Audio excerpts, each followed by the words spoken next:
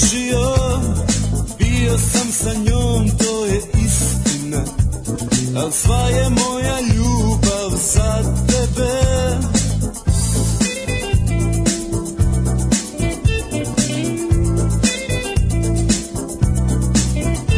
Za sve je samo kriv džez na radiju, bio sam sam kad je došla tu. Nisam tako htio, al desi se. Nisam tako htio, molim te. Nisam htio tako dušo. Neću nikad da te izgubim. Možda nekad bude bolje, jer gore ne može bez tebe.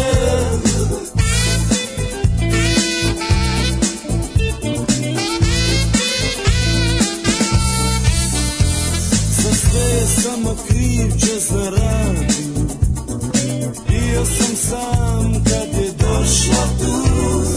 Nisam tako htio, al desi se. Nisam tako htio, molim te. Nisam htio tako dušo. Neću nikad da te izgubim. Možda nekad bude bolje, jer gore ne može bez tebe.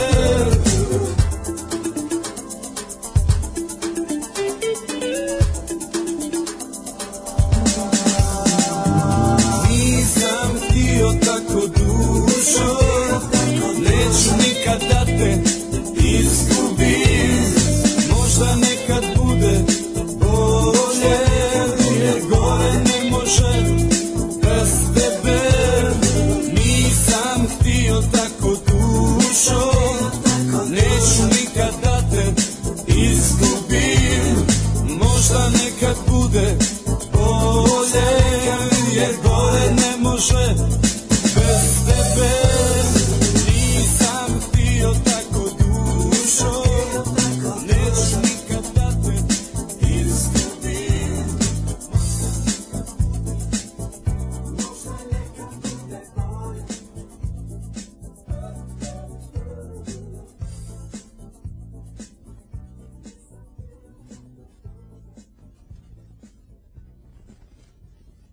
Und jetzt Felatio. Then put your little hand in mine.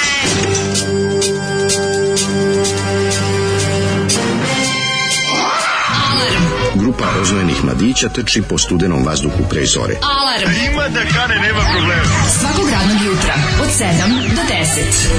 Hajde, Geri, jako se velda. Nema da prska, nema da prska.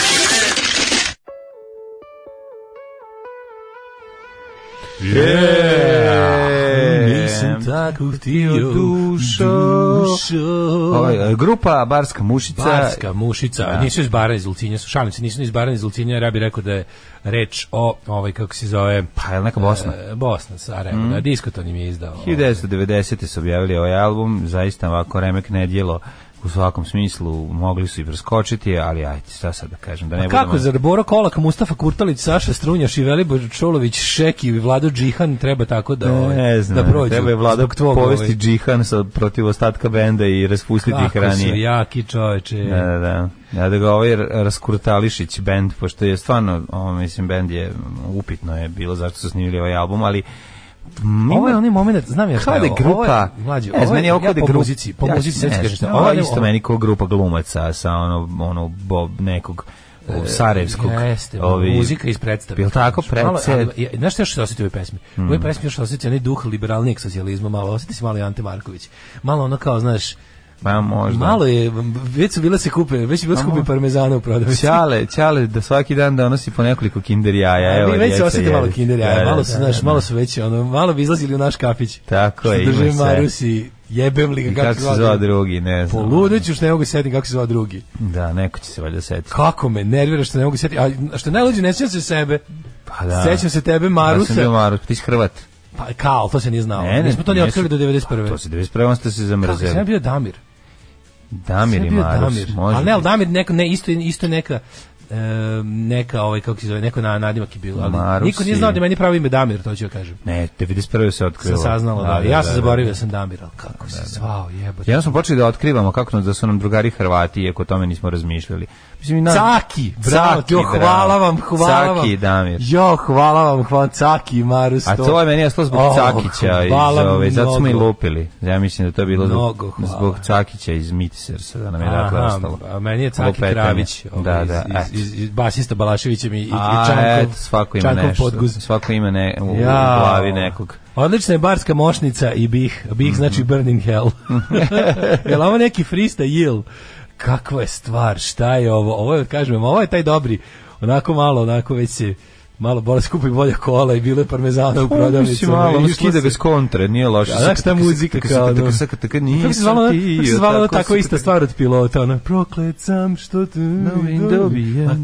To je ta muzika, smooth jazz. Što su piloti guzili voditeljki sa trećeg kanala, a barska mušca guzila s TV Sarajevo 2. Dobro, što god, svako svoje, a ti moje. Tako je, to nije loše. A Zoli inače njih u svoje vreme, on nije bio dobar s njima. Ali sada je ga, kako se zove... Kaže, ogrešio sam se o bend.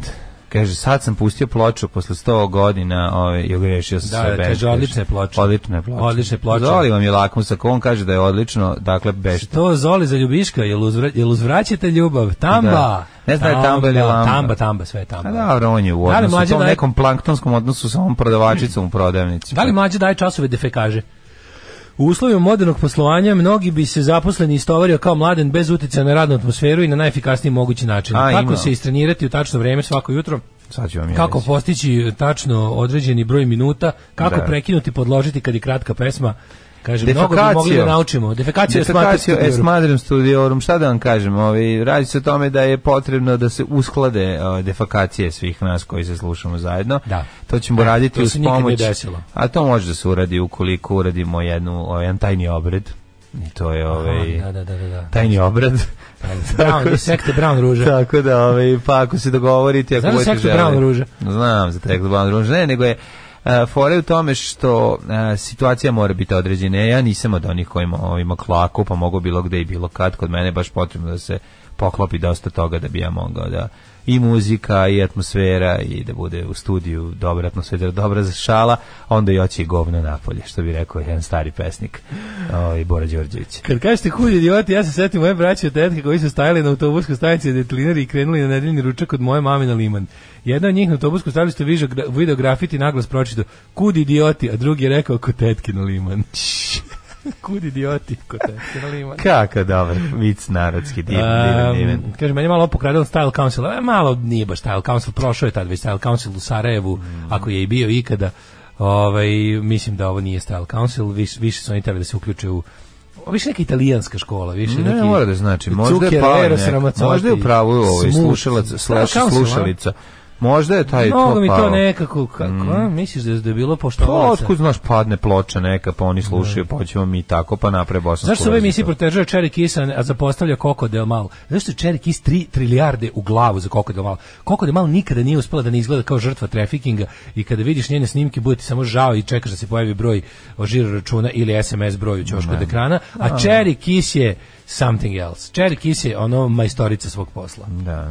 I to su potpuno ženski roko. To su potpuno neuporedive stvari. Ali dobro, mislim, znaš. Potpuno neuporedive stvari. Teško da neka od njih radi to zato što je ekscentrična milionerka, pa joj se može. Mislim, i to je... Jedna je bolja u svom poslu, druga nije. Tako da Coco Del Mal više bilo oko epizoda u tom, kako se zove, svetu, dok je Cherry Kiss jedna konstanta, a staple, što bi se reklo. Cherry Kiss me when we met. Yes. Jumping from chair. Samo da vam kažem ovako za jutro. Jutro je hladno, užasno je hladno, bezobrazno, jedna kiša, ona sprejuše na polju. Sve je mokro, sve je natopljeno. Baš je mokro na polju. Baš je mokro na polju i gledajte da ostanete kod kuće, ponedeljak je od sve odvratno, život je sranje i život može biti gore sranje kad se jede kaša. Kad se krene s kašom. Da imamo tužno nešto. Mladen žrtva, šta je, hiperpenzija? Da, moram jesti kašu. Slušamo Steve Jonesa, izdržat ćemo, jer je ovo ponedeljak i početak nedelje. Izdržite uz dobar hard rock. Ovo je bio Stevan Jovanović. Tako je, Stevan Jovanović. Osnovna škola Stevan Jovanović je rocker. Tako je, Stevan Jovanović Stevo. Bože, kako po porukama se tačno vidi kako su poruke kako se zove život izlazi iz ljudi. Da. Idemo ka toj zimskoj kratkodnevici, to je ono najgore nešto na svetu. Još idemo nizbrdo u sve kraće i kraće dane. Ne znam šta vidiš, evo tu 4 je mrak, upisam šta se može i gore, može i gore. Barska mušica, pa kao znak za veći od ovog hard rocka i bilo kojeg hard rocka.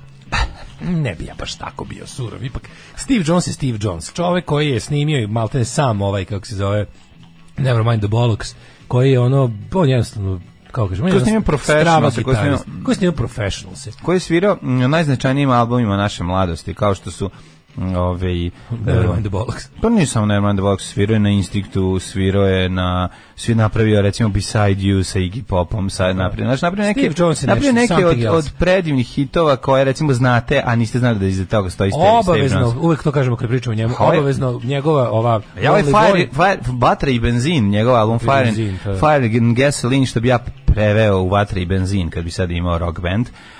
I svirao tu pesmu. Molim vas da ga nabavite, to je jedna genijalna muzika za vožnju. Znači, da pustite ceo taj album. To je dobar rock. Dobar super album. Produkcijom, onako nekako nije ga pregazilo vreme. Da. Ne znam, drugi Mercy, kakav je, nešto ga nisam puno slušao.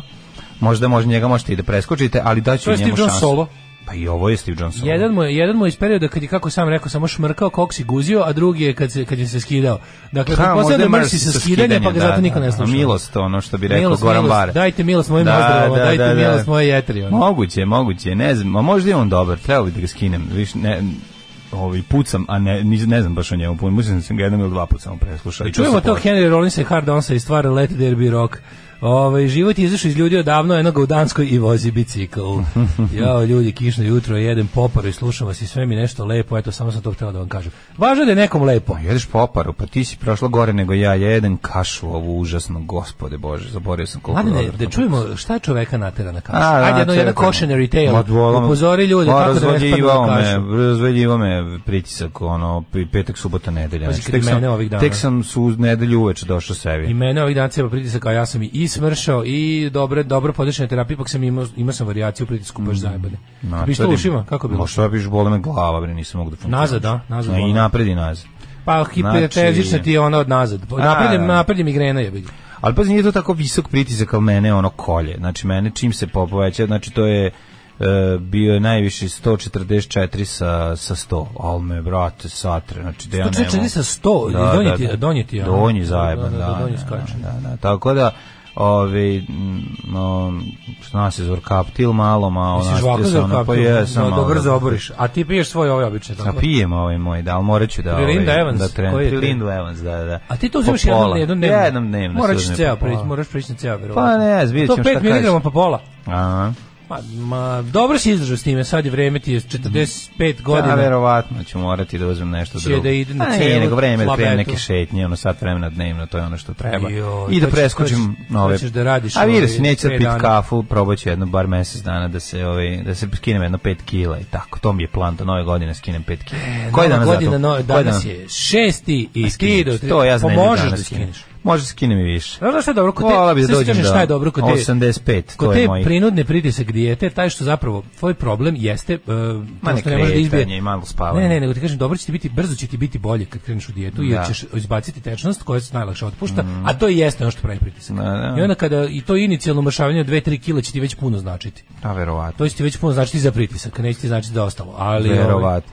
Ali ti je to dobro, osjećaš, ali kaša, baš mi te žao. No, šta da ti kažem? Baš mi te žao, kaša nije u redu. Jeziva je kaša. Kaša je kao neki, kako ti kažem, kaša je striptiz za želudac. Naložete, a ne može da diraš. Jeste, a posle toga... Tek bi trebalo da jedeš posle kaše, razumeš? Sastružiti želudac. A posle toga kad popijem još jedan čaj, onda će tek da mi bude jadno. I tu smo ovaj zeleni što smrdi na govno. To je onda je život. Znaš, ovaj crni jako dobar. A znam crni koja sam popio kafu, mislim, mogu da uzmem i kafu, onda jebeš to. A što nisu diže pritisak? A diže bre, i zeleni, crni. Stvarno? A da, treba uzeti mananu, ili neku kamilicu. Nešto za deku, da može lakše da kenja. Da. Tako da, to je, takav je selavi, što bi rekli anglo-francuzi.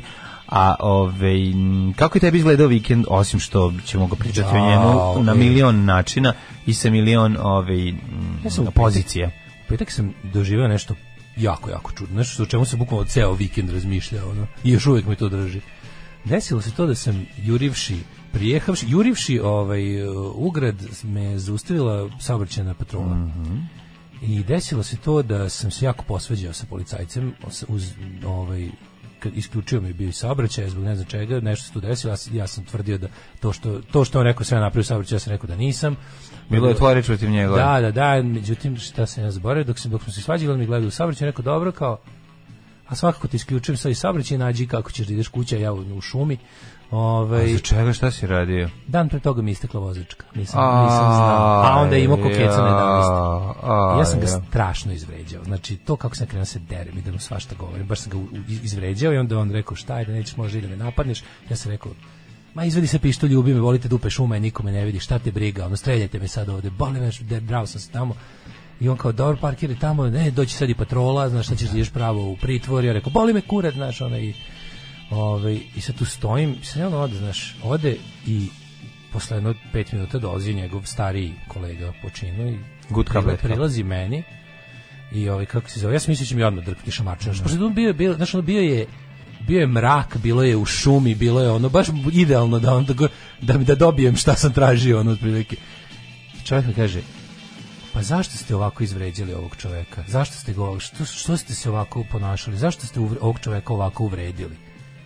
Znaš ti kako je on mene posramio, znaš kako mi je bilo žao, čovječe, kako mi je bilo sramota. I ja sam onako razmislio, znaš, onu fazonu, i samo da znate kao to, zašto, kao, sad mi je rekao šta je bilo, jako ste ga uvredili i zašto se tako ponašate. I ja tako gledam, znaš, sve mislim kao, kako ovo otišlo na potpuno drugu stranu. U momentu me je pustilo, i onda sam prišao tamo kod njihovog auta, i ja vidim čovjek, taj s kojim se svađa, taj policajac. Ovi su stariji ljudi, razumiješ? Pogodilo ga. Ne da ga je pogodilo, nego ja sam vidio da sam ali znaš kako sam ga strašno uvredio. Baš sam ga znaš kako mi je bilo žao, čovječe. A to čovjek onako stoji i ja sad vidim njega ako stoji, ovaj drugi. Šta si mu rekao? Ne, baš sam ga svašta. Ali kako se zove, ovaj čovjek pored, znaš, u kojem je bio još jedan mlađi. A šta si mu rekao? A dobro, sad neću ponoviti. Uglavnom neću da kažem ni da je bilo šta, da ljudi ne bi imali zato što se dobro završilo po mene. Ali je, mislim, treba sam stvarno da budem kažnjen grozno. Jebali ti svi za Uskrs kad si najsretniji. Ja sad vadim psovke drugareve babe. I sad naš priča, ja kao, ja, znate šta, kao sad kad si rekao, znači, okrenska čovjek rekao, molim vas, izvinite, nije bilo u redu. Stvarno, nisam se ponašao se kao kreten, nisam imao pravo da vam to kaže, vi stvarno ste radili svoj posao. A kaže drugi kao, inače, stvarno, ja sam kao sedeo, pošto ne mogu da ti skinu kameru u slučaju da dođe do suda, onda bi, pošto kamera mora stalno da bude valjda online, ne može da je raskačuje da ti pokazuje šta je bilo. Kaže, a da recimo da sad nije bilo to s dozvolom, on bi meni samo napisao to, mi bismo se vidjeli na sudu, on bi onda doneo snimak i vidjeli bi šta je bilo. Ali on ima snimak, šta? Ima snimak, kamera ima snimala me. I kaže meni ovaj policajac, inače samo da znaš, jesi kriv za ono što ti je rekao i ja sam video, ali nema veze, to sad nije ni bitno, ne radi se o tome. I kao je, znaš, kao napravio si ne znam šta, i ja kao, a sad stoji, ovaj čovjek stoji pored stvarno, znači ja to stvarno nisam vidio život, znači baš sam ga povredio i uvredio. Znaš da mi je bilo užasno krivo, jer čovjek je jebi ga na kraju bio u pravu. I sad ja krenem, rekao, molim vas, izvinite, znači stvarno mi je užasno krivo, znaš, ja ću da prihvatim svakog, zovite i patrolu i šta god treba, ja sam uradio sam to šta sam uradio, prihvatam sve. Znam šta sam napravio, prešao preko duple pune, šta? Pa, slično nešto. I kako se zove, i ja se tu kao, znači, meni stvarno žao mi što vidim koliko sam vas uvredio, bio sam besan i ne sad objasnim, žao što ovaj pita, pa gde si toliko žurio, ja kažem nešto u vezi onog protesta sutra, stvarno zbog toga jesam žurio. Nešto trebalo oko nekog agregata i ovaj meni isto kaže čovjek kao, pa kao i mi sutra gledamo da ne radimo i mi ćemo da dobijemo ribanje, jer nam se ne radi sutra. I ja kažem, znaš, kao, ali moraš ne, i kao sad meni taj stariji čovjek, taj policajac. Što ako vidim kako čovječ, zato kad sam nekako razgovarao s njima, bilo mi tako nekako krivo što vidim, tako kako ne znam, tako vidi se tačno razlika između onih policajaca koji nisu saobraćajci nego oni što rade i ovih koji su tako baš i loša oprema i oni svi onako neko izgledaju uniforme pohabane, onako, znaš, baš su ih onako, vidiš razliku između one vulinovske policije koja treba da radi nešto i ove koja je onako u koju se ne ulaže uopšte. I sad, znaš, koji tu stoje, ja se tu izvinim, rekao, znači, ako možete prihvatiti izvinjenje, stvarno mi je jako žao što sam vas uvredio, a ovo što se tiče, uopšte ne želim da izbegnem nikakvu kaznu. Da. Kazna koja sledi, a šta koja kazna? Isključi saobraćaj, čekaj te neko vozi, šta? Čekaj, i sad ja tu kako se zove se, znači kako možeš, kao pružim ruku, ako stvarno možete prihvatiti, meni stvarno žao. Uopšte ne pokušavam se izvučem samo da znate, nego krivo, kolega mi je vaš rekao, ono otprilike me baš, ono smirio me je i posramio me je i žao mi što sam vas izvređao, niste to zaslužili, ja sam ponovno kao kreten, ako možete mi oprostiti. I sad se mi tu ono ispričamo, znaš, kao sve, okej, i na kraju bilo, ono idi obnovi dozvolu i ono kao izvinimo, nešto moraš da platiš jer smo provukli ono kroz sistem, ali kao dobro si prošao, znaš, u fazonu ja kao dobro, hvala vam. I on baš je bilo nekako, znaš kako sam se osjećao se kao govno, mogu ti reći, ono. Bilo mi tako, ja sam brzo otišao da sredim to. Otišao se prijemu u policiju, da budem ja pandur. Otišao sam u policijsku akademiju. Ne, otišao sam da... Ti si u stvari izvređao High Towera i ono, kako se zove druga? Kako se zove drugi iz policijske akademije? I Mahonija. Svu svoju mržnju i bespravnu policiji sam iskalio na potpuno pogrešnim ljudima. I onda mi je bilo, koji stvarno jedva da su i policija, ono, kako je to otprilike bilo, ono. Tako da mi to mi nekako bio, ono, ne znam kako ti kažem, baš mi je... ja nisam,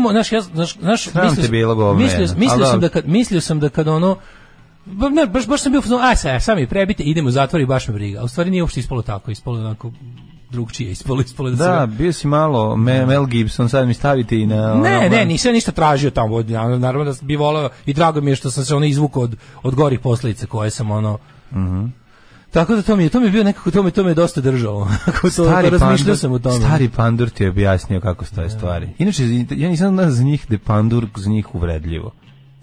Jeste, jeste, da. Da, to je uvredljivo. Iako je to, mislim, bi trebalo da bude stari naziv za policiju. I to u vreme. Pandur zapravo nije... A pandur je pozornik, ako bi ne bi trebalo to da bude. Ne, panduri su... A panduri su bili trenkovi panduri. Da, to je vojska. Vojska, da. Panduri su bili zapravo vojska. Ali je pogrdno. Ja mislim da je pogrdno. Pandur je onaj ko te maltretira, pošto trenkovi panduri bili zapamćeni kao ono uzurpatori. Pa nisu oni trenkovi bili vojska koja se borila za ono...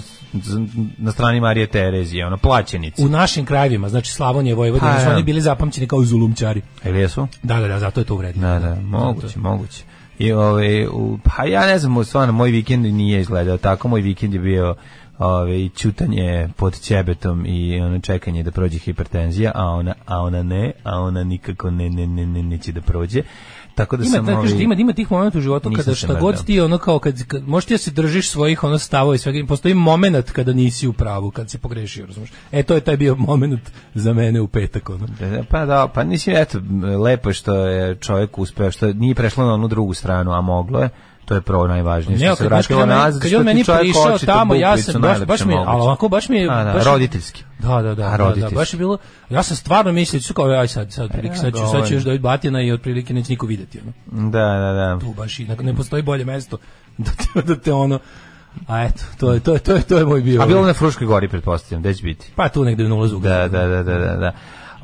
Pa ne znam šta da ti kažem. Mislim, i meni je bilo teško, ja sam gledao živjeti kao sav normalan svet. Olju Balašić, tako sam i ja imao teških momenta, ali ne tako teških kao ti. A mi ćemo sada da slušamo malo nekog regija.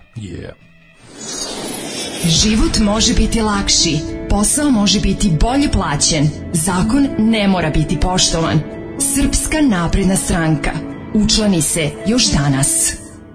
Ako si primetio, sve tri pesme su sa Hold On, izdrži legenda. A sve si holdonirao si se. Hold On to the vision. Iz kog jadnog 80s filma je prethodna stvar bila? A ne znam, verovatno. Sada me ubiješ, ne mogu da setim. Nema uzbaka i predaje, neki taj, neko ono. No retreat, no surrender, ja mislim da jeste.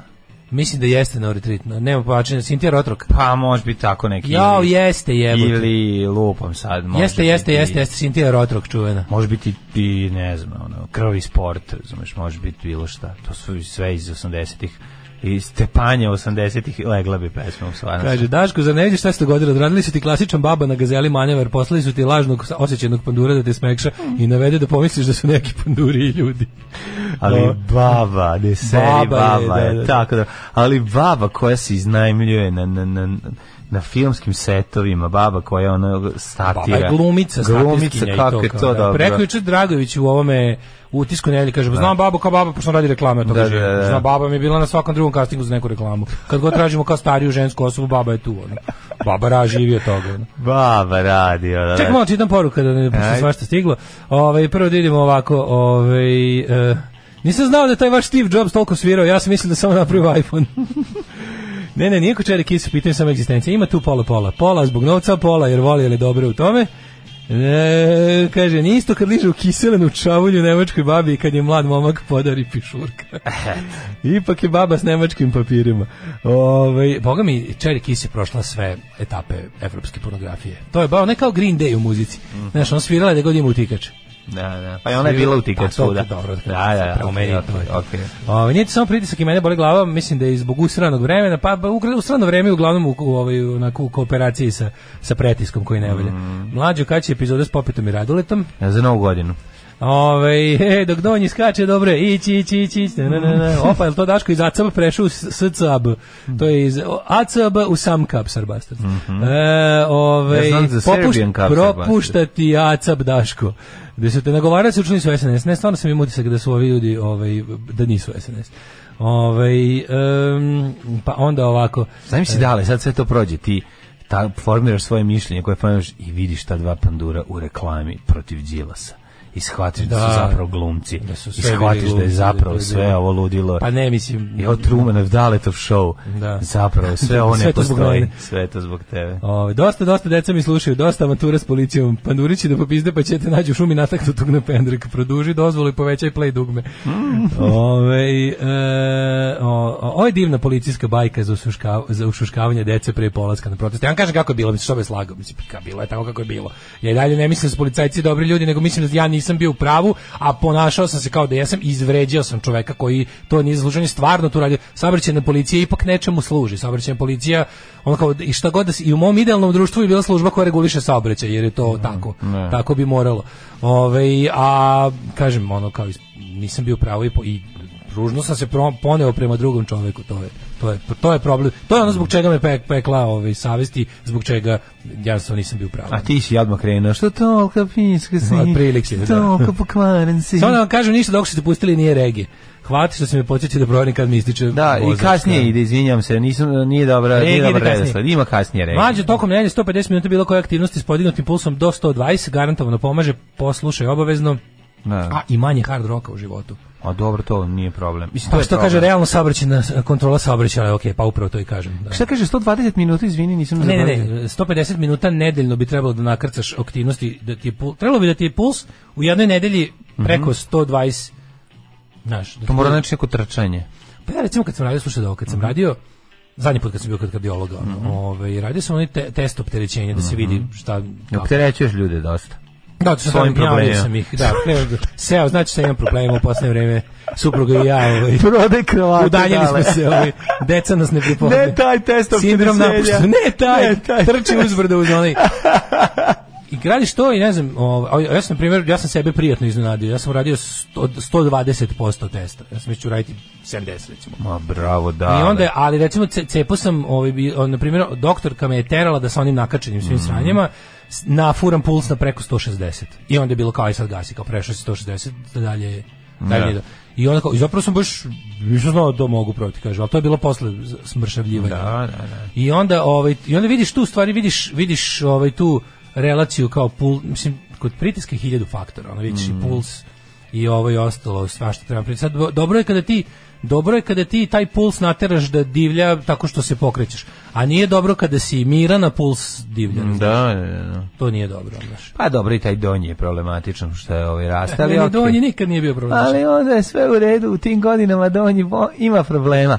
Nego sam htio nešto drugo da ti kažem. Da li znaš da je danas 6. decembar već i da dali ovako krckamo godinu? Jeste. Pa ako si spreman ući u DeLoreana i da krenemo putem prošlosti i da vidimo šta je bitno i šta se važno dogodilo na današnji dan u istoriji. Može li? Može. Hajde, i molim te dale, pazi sad kad sedneš u auto jer nemaš dozvolu, možda da ja vozim danas. Imam dozvolu, dobio sam papir onaj, bit će mi brzo gotovo. Imaš dozvolu? A ja sam odmah, bukvalno sam mosta, skrenuo u šalter salu.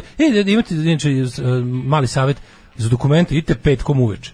Idite petkom u 6 uveče, ne radi do pola 9. Da. Nema nikog. Tamo na mostu? Ma da, nema nikog. Idealno. Svašta sam naučio.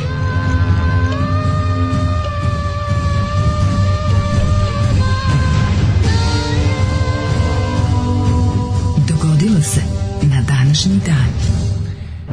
6. decembar, 340. dan godine po Gregorijanskom kalendaru. I samo da znaš da se čovjek dobro osjeća kad mu se neko izvini. To je jako važno.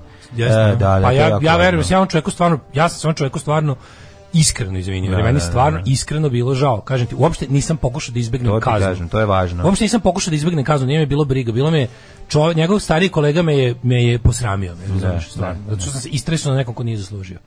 To je to.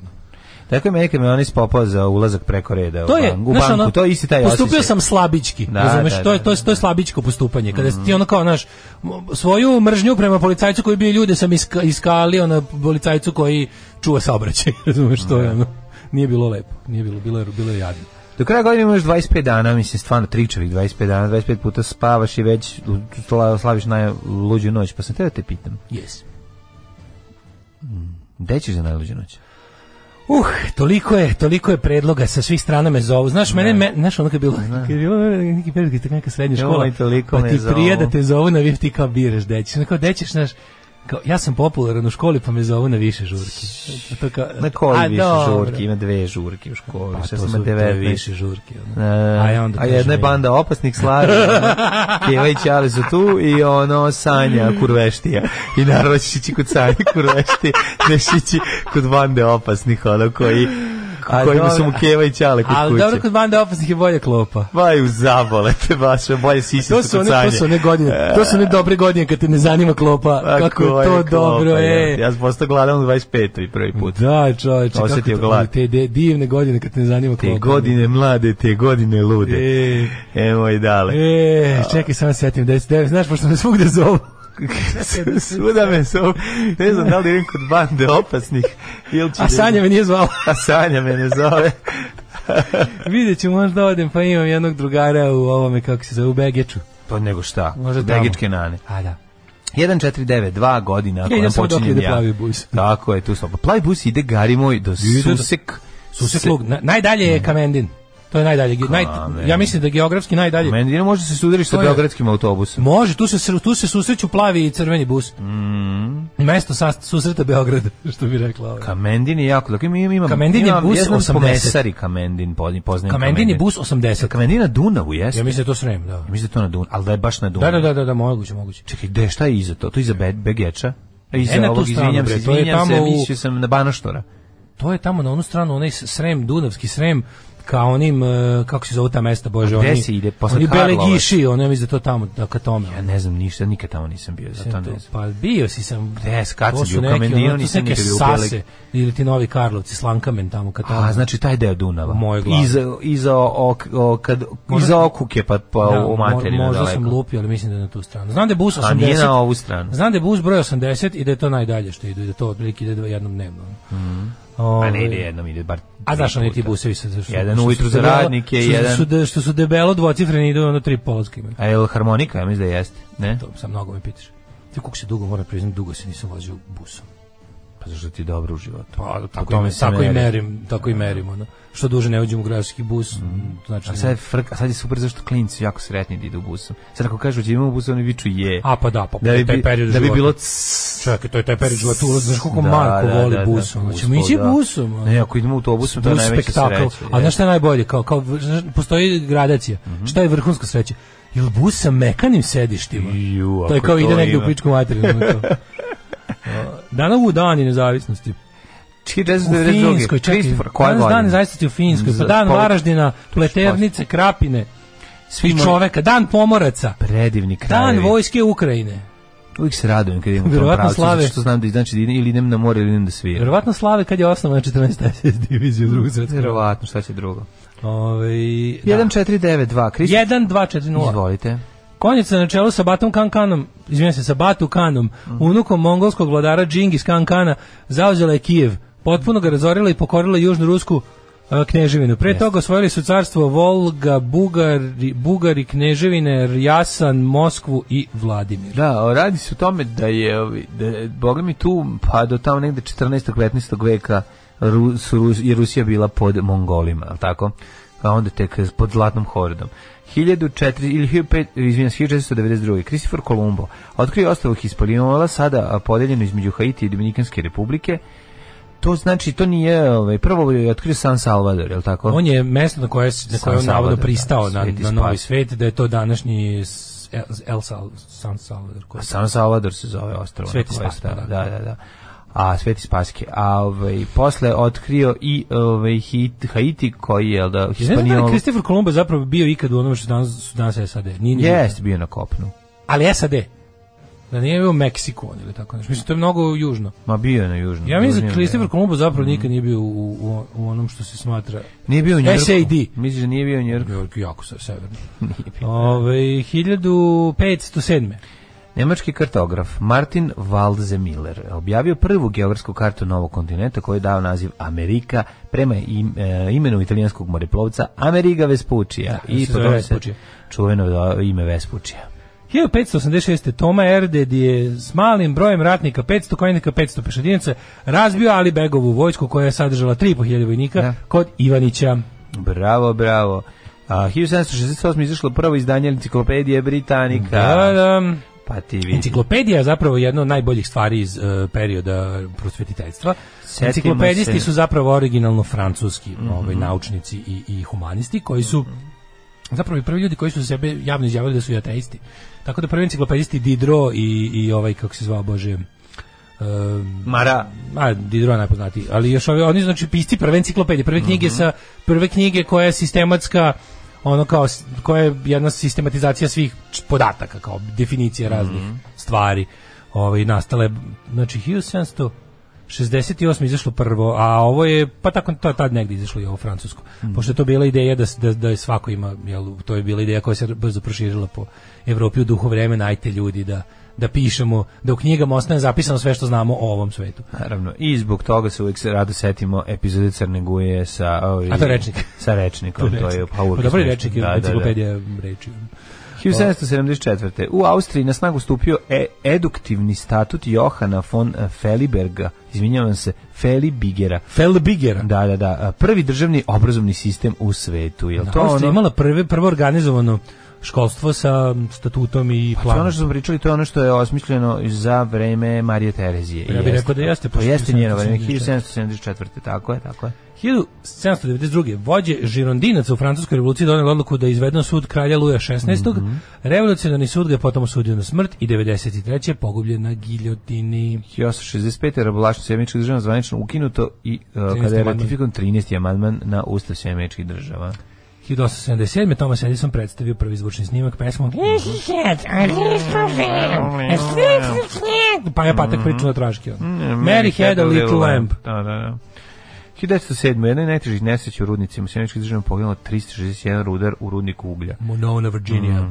Užas. 1916. nemačke trupe u Prvom svetskom ratu ušle u rumunsku prestonicu Bukurešt, da. A 1917. finski parlament u Helsinki proglasio nezavisnost Finske, koji su priznali Sovjetska Rusija. Finska je od vremena ruskog cara Aleksandra I gubila teritorije, a posle napoleonih rata 1909. postalo je rusko veliko vojvodstvo. I u isti dan u sudaru francuskog broda Mont Blanc na torni eksplozivom, uključujući 500 tona trinitrotoluola sa belgijskim brodom Imo u luci gradu u Kanadi. Poginulo više od 1500 ljudi, je povređeno 8000 je povređeno.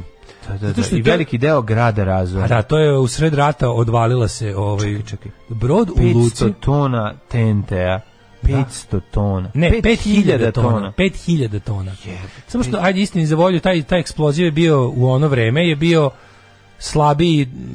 Danas bi to bila ekvivalentna eksplozija toliko otprilike te težine veštačkog đubriva.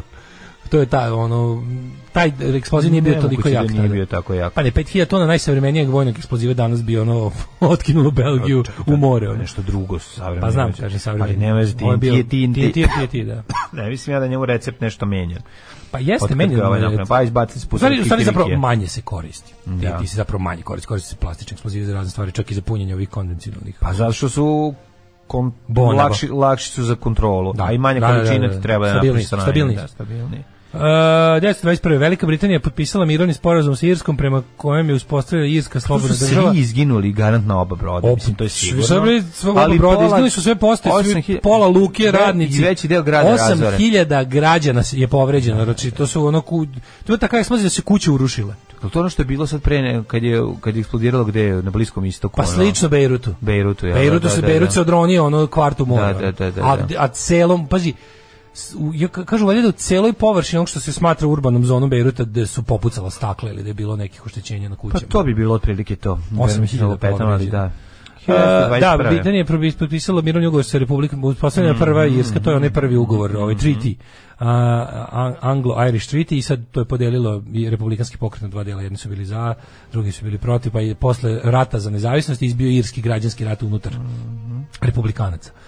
1938. Francuska i Nemačka potpisale sporazum o nepovredivosti međusobnih granica koji su Nemci poništili u Drugom svetskom ratu. Da, bili smo bilo kako potpisivanje bilo kakvih sporazuma sa nacistima, možete biti sigurni da ih nacisti neće poštovati. Stvarno, potpisivanje. Dobro, to je u stvari učinilo da se politika Narodnog fronta koju su propagirali i komunisti tog vremena i sve leve snage, čak i liberalne građanske snage, dodatno kako bi rekao, zbio redove pred ono. A taj najveće, da su vidjeli da imaju posla sa likom koji najveće nebuloze je zapravo to francusko usrano čekanje od izadovoljava. Ovo je zapravo ovo potpisivanje sporazuma s Nemačkom, ove vrste je jedna vrsta osokoljavanja Hitlera. Tako je, pa svaki put, pa zato je Hitleru nije bilo jasno zašto mu Poljska nije prošla.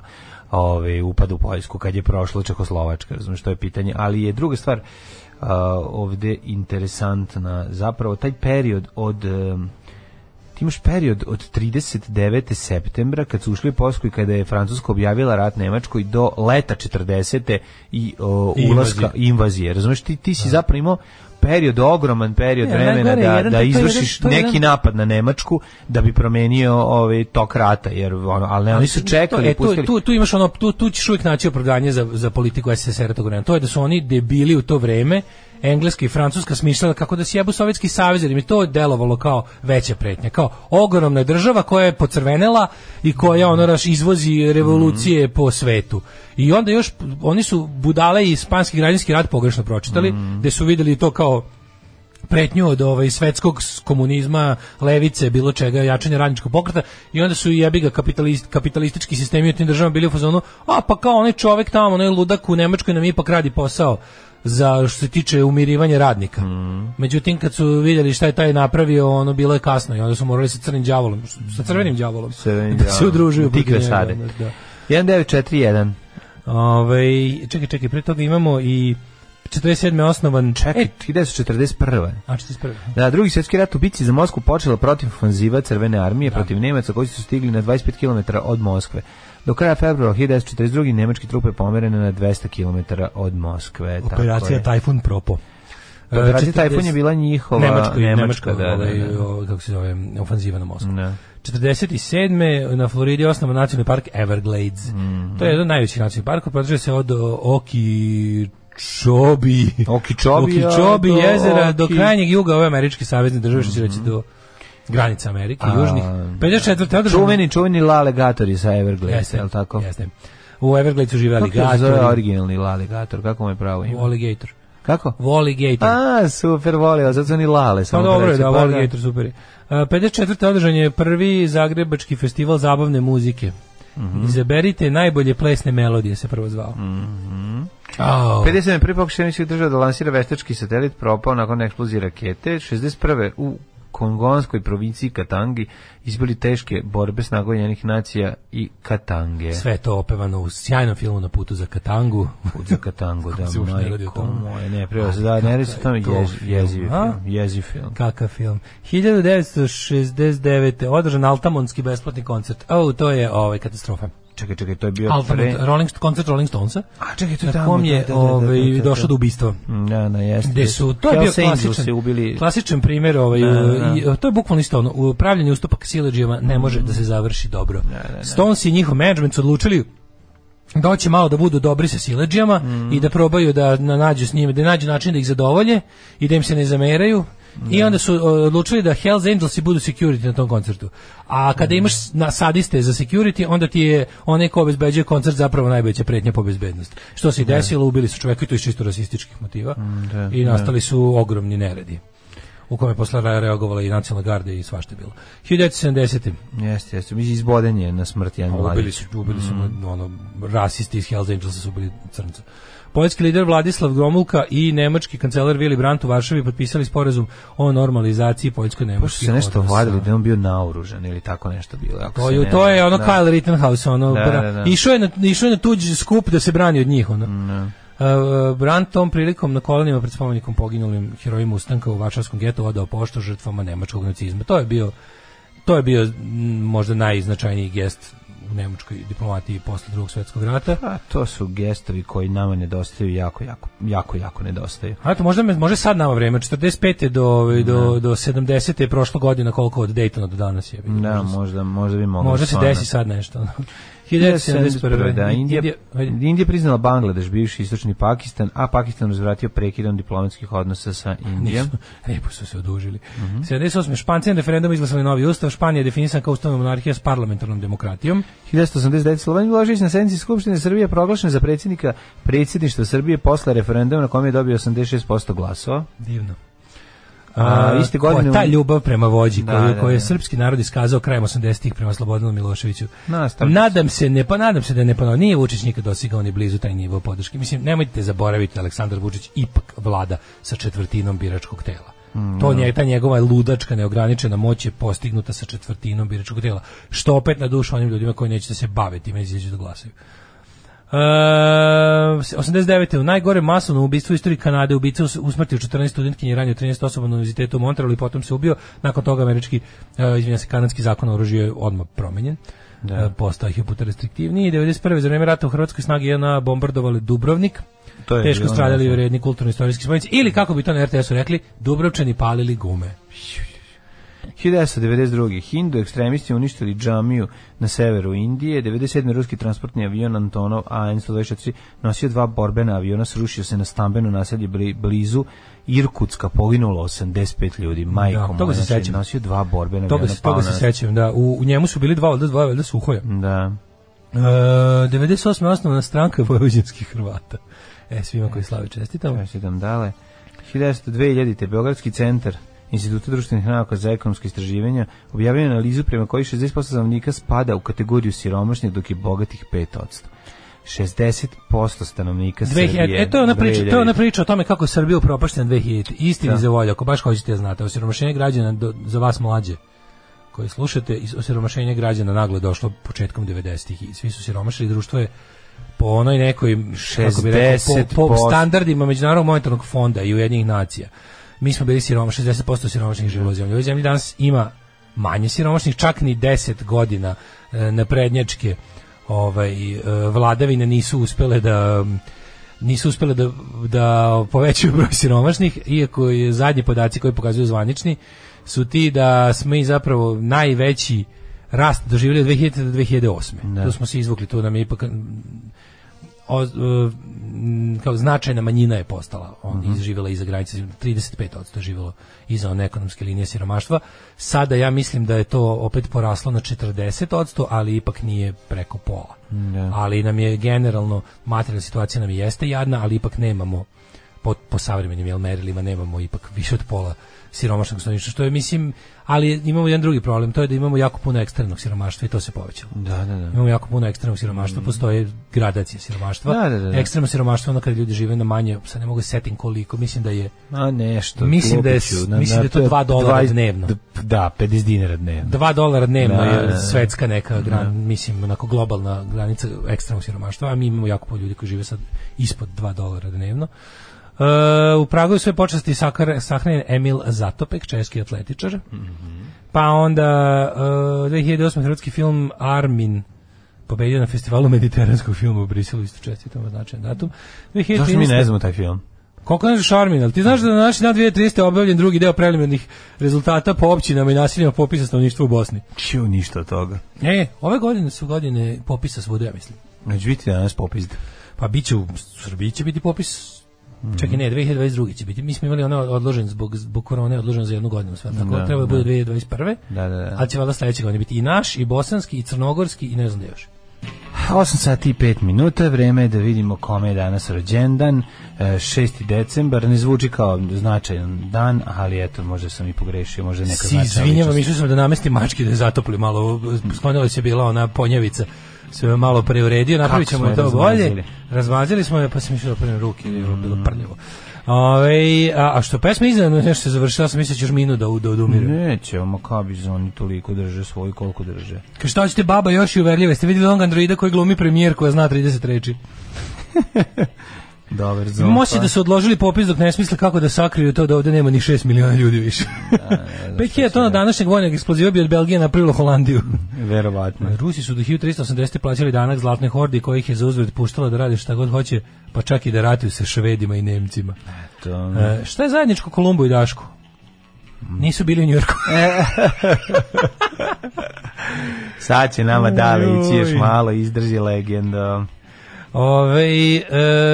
Ja sam do vaše emisije bio ubeđen da je Kamendin isključivo ime mesar, jer nisam našao na Google ništa o mestu. Mislio sam da je Križanac Kamenica i Petrovaradina. Pa kaže, preći se Kamendinski bus udariti sa Četkom Koprivicom nego sa BG gradskim. Kad nabrajate ta mesta, prvo čujena, čini mi se da je Vojvodina velika kao Sibir. Šta priča na sremskoj strani je najdalje Grabovo. A Grabovo je najdalje, vidiš. A od pre par mjeseci ide do Vrdnika. Šta, gradski bus ide do Vrdnika? Pa dobro, da. Ja mislim da išao i ranije, zar ne? Nije išao ranije do Vrdnika. Kaže, bog te bolje, te stvarno puko šamar, manje bi se potresao.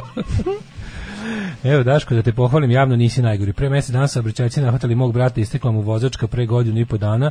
Prošao je dobro na kraju, kad je razmislio gde je sve išao za to vrijeme i kojim sve vukojebinom je mogo da zaglavi da su ga navatali recimo u sred Đerdapske klisure bez dozvole, to bi bilo štogod. Srećan Mikulaš. Danas je Mikulaš. Čekaj, 6. je Mikulaš. Je li 6. Pa da. Jeste, pa to je danas. Znači, moj drug Mirko dobijao... Danas dolazi Krampus. Ne, dobijao u čarapama poklon. Okačili bi mi u čarape i onda bi on dobio neki poklon. I Čongor i Mirko su dobijali. Pa da. Danas se deca, hrabre se Mikulašem, on donosi, a ako nisu dobro imaju posla sa...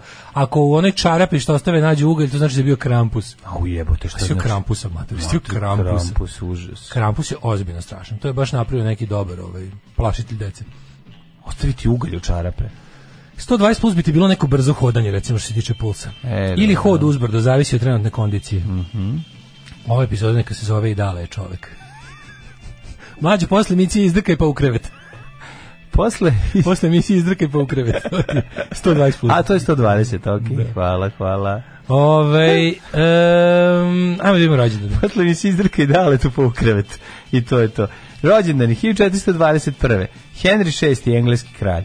Pa onda 1778. Joseph Louis G. Lissac, francuski hemičar i fizičar. Guy Lisac. Tako je, Guy Lisac. Pa onda 1841.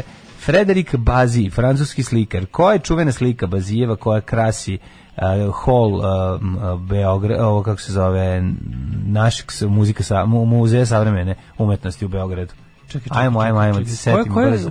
Koja slika Frederika Bazija stoji kao prva kad uđeš unutra? Nemam pojma. Ni ja. Što si lupio stvarno? Sam se da vidim da li dobro vladam lažnom predstavom o svom znanju. Nemam pojma. Nema ni jedne, ovo je bilo trik pitanja. Trik pitanja, ja nisam čuo za Bazija. Baznija, zato sam lupet, ček da vidim koliko si budan. Malo se razmrdam. Ne, nisam stvarno, nego sam gledao sam te tačno Kamendin, pa na kraju vidim da ima 100 Kamendina, ima jedan skoro kod Zemuna, ima neki... Čekaj, pričamo o Kamendinu u Vojvodini našem. Da, samo nije taj kod Zemuna, jeste? Da, ima Kamendina. Ima Kamendin ka Sirigu. Ima Kamendin u Sremu, ima Kamendin, ne znam. Na gde je mesara Kamendin? U Sremu. A? U Sremu. Si siguran? Ja više nisam siguran uopšte. A ne znam. 1827. rođen Janko Nikola Grahor. Hrvatski graditelj, projektant i društveni djelatnik. J.J. Dragon. 1833. Jovan Jovanović Zmaj. Tako je. Veliki pesnik, i lekar. Znaš Johan Pališu? Johan Palisa. Austrijski astronom, 1848. Šta on otkrio? Čekaj, nešto važno otkrio. Šta bio Pališa? Znači kad nešto otkrije, počne da vidiče. Ne, on je nešto važno otkrio, neko nebesko tijelo. Ajde vi pametniji, kažete brzo. Pa ja mislim Pluton. Pa možda. Pa ne znam, koji je šta je poslednje otkrivena, najdalje.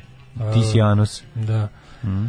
Moj anus, tvoj anus. 1890. rođen Aleksandar Leko, hemičar, pa je onda Sylvia Townsend Warner, engleska spisateljica, 1893. godište. 1900. Agnes Moorehead, američka glumica. Ja znaš za nju? Nikad čuo.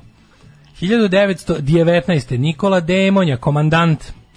Ja, Savka Dapčević Kučar, hrvatska političarka, prodičarka, 1923. Ona je bila zglajzala tada, pa se vratila u Tuđmanovoj administraciji. Tako je. Dabčević. Tako je. 1932. Hasiha Kapidžić Hadžić. Nasiha. Tako je. Da, izvinjam se.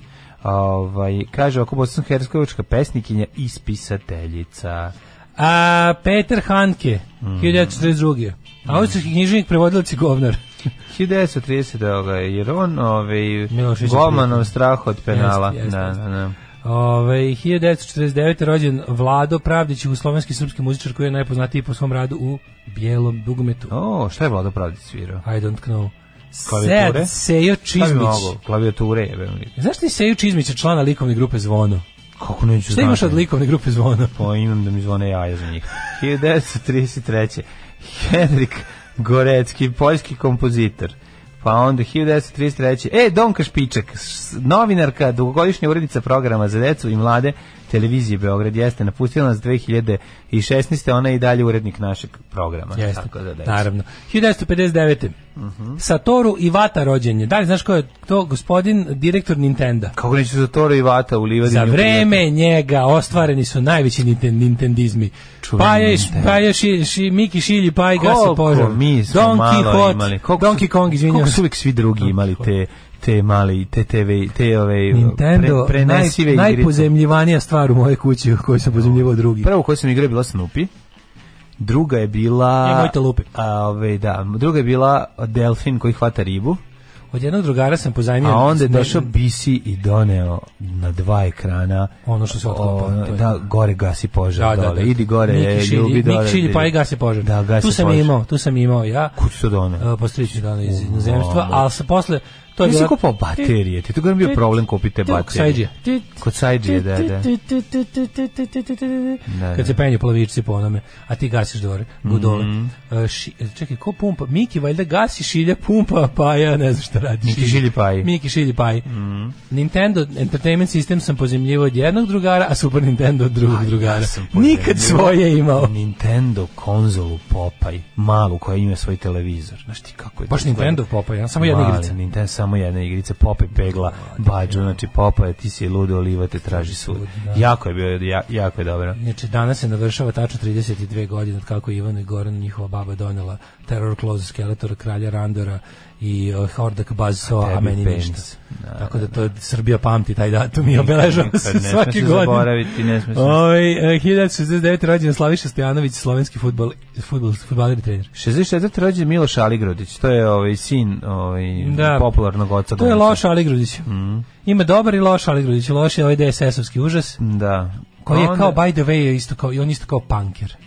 Molim? A Miloš Aligrodić je kao, znam privatno, je kao kao miljeni bendovi Buzzcocks i Clash, Pistols i kao punker je bio. Gospode Bože. A DSS je bio prepun punkera koji su voljeli Ljotića i Stanislava Krakova.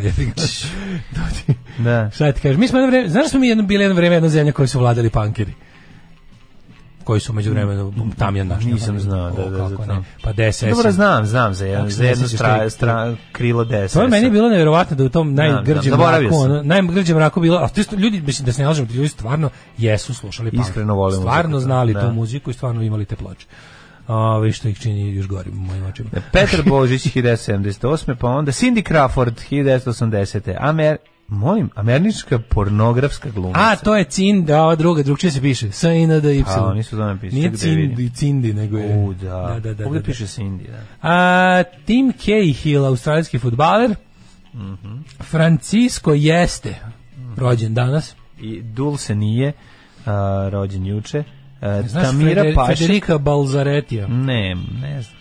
Ali ima a Dulce Maria Espinoza Savignon, meksička glumica, pevačica i kompozitorka, 85. godište. Tamara Pašek, Pa onda Dominik Glavna, hrvatski fudbaler. Ne znam. Umrli na dan 6. prosinca. 1878. Matija Mesić, hrvatski istoričar i prvi rektor Zagrebačkog univerziteta.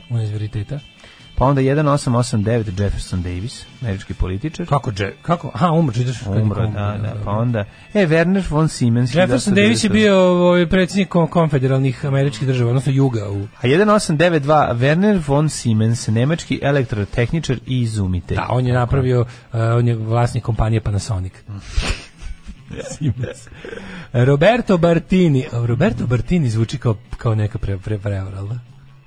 Roberto Bartini zvuči kao neki izmišljeni. Mario Marko del Da, malo mi je od Željka Mitrovića, drug koji mu je rekao da je ovaj najpametniji čovjek. Kako za ovaj novi? A inače je dizajner za zrakoplo, kako si zaboravio?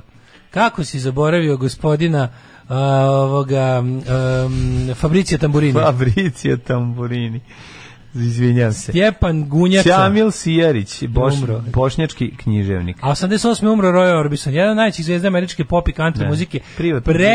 Predivan muzičar i teško govno čovjeka. Da, svaka mu čast kako je to sve uspeo da spoji. Uspeo rano ustajao. Petar Lupa umro 97. Umro Petar Lupa. Sve brinite kom. Pa je onda 2000. umro Svetozar Vukmanović. Koja ti najbolja od Petra Lupe epizodna? Pustite, nemojte se komšice ili motorbicikl, milicija ne voli motorbicikl. Ali tu ovdje govori. Tamo kaže. Pope, ljudi, Biblija kaže, voli. Odlično. Da mene niko ne voli. Odlično, Petar Lupa je bio genijalni. Ljudi se plaše bolesti. 2000. umro Svetozar Vukmanović Tempo. Pa je onda umro Jakov Altaras, nemački radiolog svjetskog glasa. Na današnji dan, pre godinu dana umro Jay. Godinu dana smo We're jailess. Imaš neku Jay anegdotu? Kako ne? Jackie. Slušaj, ovaj ti kaže. Sve bilo. Vozio sam jednom Jaya. Slušaj, ja i Jackie, moj Jackie, kako sam ga zvao. Či show smo pravili da ti ne pričaš šta smo radili, da ti sad ne pričam. Nemoj mi pričati. Drugovi, dobrodošli u partizansku eskadrilu. Alarm sa Mlađom i Daškom. Dale, sprešao 100. Ide zima, treba se tabacirati. Nisam, ispod 100 sam i dalje, držim se. Disciplina. Kaže ovako, mi smo u gimnaziji Krampusima zvali mnogo ružne ribe. Krampus? Je sve jedno vreme se govorilo lopata. A to je baš nikad nije kod nas. A zaživjela je kod mene u školi lopata. Baš užas. Da li su žene imale neki izraz za gadnog tipa koji mi ne znamo? Imali su. Kako li su meni tebe zvali da nismo znali nikada? Pogledaj onog, pa nešto. A dobro, nisi ti bio sladak kada je dečak. Ja se isto nisam bio ružan. Bude malo skroman. A kad je neko ružan, onda kaže, ne znam, to je bio Gabor, mislim, ko što je bio Gabor i ženski. Pa dobro, problem bio što smo imali druga Gabora, mislim, zvao tako čovjek. Aha, pa dobro. Apelujem na sve slušalce da proveri saobraćajnu dozvolu, hoće da istekne. To niko ne gleda, ni na tehničkom ti ne kažu. Posle crveniš na graničnom prelazu kad ti kenjaju žena i deca. Da. Pogledajte Armija na ime na YouTubeu i traje tamo koliko dale voli, dobije još neke nagrade, ne samo tu koja je danas godišnjica i takva su pravila od istog reditelja Ognjena Sviličića. Koji film? Jedan je Armina, drugo je takva su pravila od Ognjena Sviličića.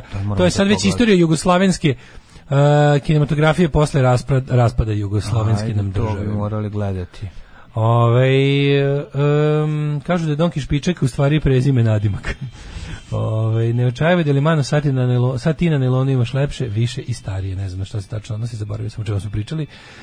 Da nam objasniš šta je bilo utisku, ne gledamo na Twitteru, svi napali Zelenovića. Većina nas sirotinje imala kineski klon Nintendo Terminator. Sećate Terminator igrice? Sećam se da sam Terminator sa ugrađenim software igricama kao za Commodore 64, a na omotu je bio Arnold Schwarzenegger na motoru. Sećam se. Bila i Rambo TV igra. Rambo sam ja imao. Rambo igra je bila Rambo sa Sylvesterom Stallonom iz Rambo 3 kad drži onaj RPG u ruci. To je bilo na nasnoj strani Rambo igrice. Na kutiji. Jeste, ali socko je bila teška. Radila je. Kaže ovako, volim što pustite ovu muziku u ređe. Ređe. Evo ovaj reggae što ste pitali gde je, evo ga tu je, sakrio se. Gledao sam s klincima serijala Harry Potteru i shvatio sam da mi što je odrasli Harry podsjeća na Selakovića. Samo što Nikola ima manji štapić. Ivan Gavrilović imao pesmu Lopata. Nikada neću da lopata bude mi devojka. Mamu, crko da Bog da. Koliko je pre. Da li ovaj I'm Still Standing ima veze s Elton Johnom? Naravno, I'm Still Standing, ovo su Slackersi obradili Eltona Johna. Slackersi obradili Eltona Johna. Slackersi je odličan reggae band. Poražavajuća činjenica za ovo jutro kilaža mi se rapidno bliži Daškoviju. s koje strane, ako si recimo imao 120, a bližiš se meni, onda pa nisu to imali očigledno, da. Kod mene vozački ističen rođendan samo godinu dana pamtiš. Ovo je neka poruka, ja bih rekao iz Amerike, pošto je tamo sve bolje. Može slobodno više Slakersa, da znate, apsolutno, slažem se. Mi smo ružne zvali Skamije. Mi smo Skamije zvali. Skamije da. Skamije je klupa, je li tako? Skamija je klupa. Znaš, Skamija je ona stara klupa gde su sedalni i onaj pisaći deo zajedno. To je Skamija.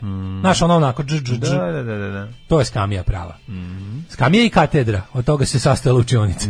Dobro, nije Skamija kod nas bilo, mi smo ovdje imali. Bile su Skamije, verovatno, ali davno nekada u školama. To je pre rata. Pa u one gde se... Iz dela pravljene. To iz onih gde je svako dete nosilo cepanicu ujutru, to znaš da to. Stvarno za ogrev? Pa za ogrev, da ti možeš da ili u bioskop kad ideš isto je ulaznica cepanica. A ne, moj me zeze. Pa naravno da kako možeš bioskop da se ugreje.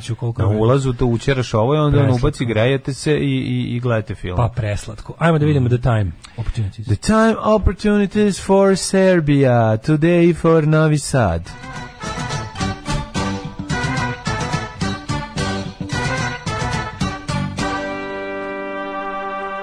Reka Sana, Sanski vost. Čobre, hoće li nam više leći lova na račun plata kasni? Ja se ne oženih. Ajde, požurite tamo. Oderi, ajde, sad smišljaj koliko da nam uzmu. Da, ne znam koliko se nas. Hajde ih odvalimo sad ovog meseca. Ajde, ide Nova godina, ih sjebemo. Da, nemojte, dajte ljudi, nemojte nam Krampus uzme od Nove godine, hoćemo nam Božić Bata uzme. To sada banka i ovi konvertatori. Krampus banku. Krampus banku, Maja baš nema. Baš dobro ime za banku, Krampus banku. Odlično, mi smo štediše Krampus banke. 3 stepene u Subotici, Sombor 2, Novi Sad 3, Zrenjanin 3, Kanada 4, Kikinda 4. Kanada $1. Kako je, to Kanada ne Kikinda. To je kao kad je onih kolega rekao, ja vidi, bit ću pilot, ne, ona piše Pirot, kad je izvadio gdje si ću vojsku. To je taj. A čekaj, zajebao. Pa ne zajebam se, pored mene čovjek. Pilot. Čuko mene otvori, kaže, pilot, kao bit ću pilot, ja to pa piše ti Pirot. Ideš u Pirot, mlaze, jedan od pilot. Ovo je sad bilo tako, Kanada Kikinda. Banatski Karlovac. Kanada, tako kako si rekao, setim se odmah u Kud idiota od ove bandjere Rosa, što ima više delova, pa ne deo United, pa ide kursna lista. Pa to čita bilje iz boja. I onda ima, kad čita nakon ima unjkavim glasom, kaže Kanada $1, Holandija 100 goldena, Finska 1 marka, čuje se iza. A to čita bilje iz boja. Da. Mitrovica 3, Valjevo 5, Beograd 4. Pa mislim da je ovaj producent koji je preminuo nedavno, Mile Ćirić, mislim da je on producirao taj album. Jeste, dobro, mi studiju 90, mi smo ovdje samo zbog para. Da. A Beograd 4, Kragovac 5, Smederevska Palanka 5, Veliko Gradište 5. Crni Vrh 0, Negotin 3, Zlatibor je 0, Sjenica 2. Ovo se pošto je Julije Cool, pesme sa Pinka. Požega 4, a Kraljevo na 5. Kopaonik, i sad je to aktualno. Kopaonik -1. Malo si ona, kako se malo je, znaš kakav riba ima glas. Ksenija. A da, znaš kakav riba ima glas. A malo je Aleksandra Obradović. Kruševac je 6, Ćuprija takođe, Niš 7, Leskovac 6. Zaječar sa 2, Dimitrograd 6, Vranje 10 stepeni ima. Pa to je baš ovo teški, znaš kakav riba ima glas. Ovo je baš mrzio. Ovo RTS izdaje jednom nedeljno, izbaci ovakav CD. Neko čujem ovakvu muziku, dođe mi ono da im iščupam glas, ja se kažem žice iz zida. Ponedeljak danas kiša 4 stepena, sutra izgleda da će putari prvi put biti iznenađeni snežom. Bsla gsne! Evo, izgleda sutra malo snega. Neko poneko je bsla gsne. Da četvrtak, petak, sada vam kažem, iznenadit će nas u decembru, ljudi, ladno vreme nas iznenadilo. Kreće sutra, znači sneg, prek sutra kreću prve Instagram overpitch slike sa kopa. Hoće biti. Jedva čekam, skupo. Ajde, skupo. Rekao sam ja. Piše hum, a piše i Mile. Alarm sa Mlađom i Daškom. 8 je časova. Radio Daško i Mlađa. Prvi program.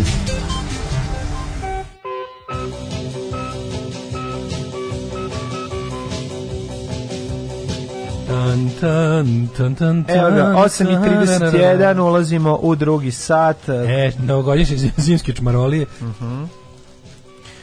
Na naslovnoj strani, evo, za početak u Kuriru dobijamo šilo.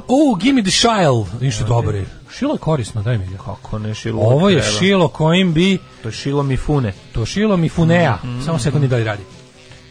Ne radi. Mora radi. Evo kašika i šilo. Narkovanska, kako se zove, oprema. Kašilo. Ne, baš šilo da možeš... proširimo venu malo. Ne, zbog toga, nego da opljačkaš trafiku. Ovim ću da se tetoviram. A ne tetoviraš se, nego pljačkaš trafiku. Ovdje imaš veliku kašiku. Sutra, ako posle šila dodele tuš, jasno je šta hoće da radimo. Ej, Saša Popović kupio Majbaća za 300.000 evra. To! Pasivna agresija, demonstranti blokadama, napraviš da pogledaj koju sliku su stavili, pogledaj govna. Naslov pasivna agresija, pogledaj govna. A naravno slika 3 dana slika posle protesta. Pinka, da, slika ona što je Pink. Nijemo kako je Blic, režimski Blic izvestio, oni glumataju RTS. Vučić, građani će odlučiti hoće li biti rudnika. Kod Rio Tinta sporni otpad i tehnologija, ekološki protesti. Dobro, stavili su bar pravu sliku. U Blicu je izašla prava slika. Kaže, gledao ga Veljanovsko kad vidim samo se ono, kako bi trebalo bi da je vlast i opozicija budu na svim kanalima. Kako volim kada Vučić odredi nekog za svoju opoziciju. Vučiću, ne treba ti tvoja opozicija na ovim izborima, jebote, ne treba ti. Poslušaj zato savjet što će ti Čiča dati. Znači ne mogu da čitam ovo, s bebama u rukama po hladnoći išli pešice zbog blokade. Ne. Tako ne shvatate. Ja sam zato da mi danas ceo drugi sat posvetimo, ceo drugi sat treba posvetiti ovome izmišljenim horor pričama ljudi. Da, to je. Ja ću biti jedna osoba, ti budi druga. Može tako? Ja ću biti penzionerka, ti budi mali privrednik, ja ću biti studentkinja koja želi da ostane da se bori za Srbiju, ti budi dete s Kosova, ja ću biti izbjeglica iz, ne znam, iz Oluje.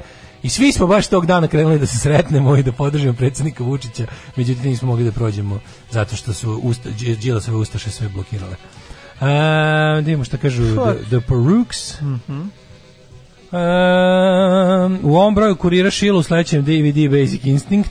Odlična stvar, crko da Bog da trepa, najgore trepa. Meni je ova pesma jedna od najboljih stvari koja sam čuo. Sravim se koliko ovo jebeno smešno, znači to je. Znaš, ono kada mi Sky Vikla krene nešto tamo da se rastrojava po Twitteru i kako ne znaš, kažem mu, čekaj, evo da ti pustim jednu pesmu tvog kolege iz benda. Evo da vidiš. Pustim jednu pesmu tvog kolege iz benda. Ko tačno peva ovu pesmu tačno pevaju Ajsni Grutin i ko je to s njim? Pa ne znam komu je ko gore piše samo Ajsni Grutin. A komu je to s njim Timbe ili je iz Prti BG? Ne znam, nisam baš toliko fan da javit će nam sad neko ko će prepoznati, ali je pesma jako je smešna, tekst je stvarno i onaj betonski kurac preko. Čekaj, za vikend je sprečena prva gej svadba negde kod Priboja. Pa dajte, molim, da ima tu jadnost. Kako je sprečena, ne razumem. Smoki Mrdeljano je sa njime, to je do jaja. Dobra kombinacija. To je do jaja, apsolutno, ne može bolje. To je stvarno prva ekipa za borbu protiv trepa. Tako je. Ja imam 2 minuta da se obratim naciji, da kažem dok mi sviramo, da padaju bombe na Dubrovnik i Tuzlu. Nećemo da zabavljamo biračko tijelo. Jebeno mater! Alarm sa Mlađom i Daškom. Šta kažu dale poruke? Prva gej svadba pokušaj kolona SNS pristalica da probiju blokadu imitirajući svadbenu povorku, ali potpuno bez žena. To je bilo. Nije valjda to bilo, to je to. Imali su svašta su slali su. Ja ne stvarno svakim čas kako nađu te dobre loše glumce. Ajde u babu su. A to je bila svadba na kojoj nije bila Mladja. Da. Jao majko, nije valjda su i to pokušali da stvarno bilo genijalnih ideja. Vezali neka sranja da prođu. To je taj moment kada ljudi na lokalu misle da znaju ono šta bi gazda voleo, pa onda krenu da budu kreativni u okviru zadatih granica. Da. Jo, majko, ajmo redom i polako. Pa redom, u subotu bili protesti, u Novom Sadu i u Beogradu. Jeste bio u subotu? Nisam, ja sam pritisak, rekao sam ti, ležao sam 2 dana, bio sam jako ranjen, znači jako me... Ja sam u ime kolektiva diskretno obišao.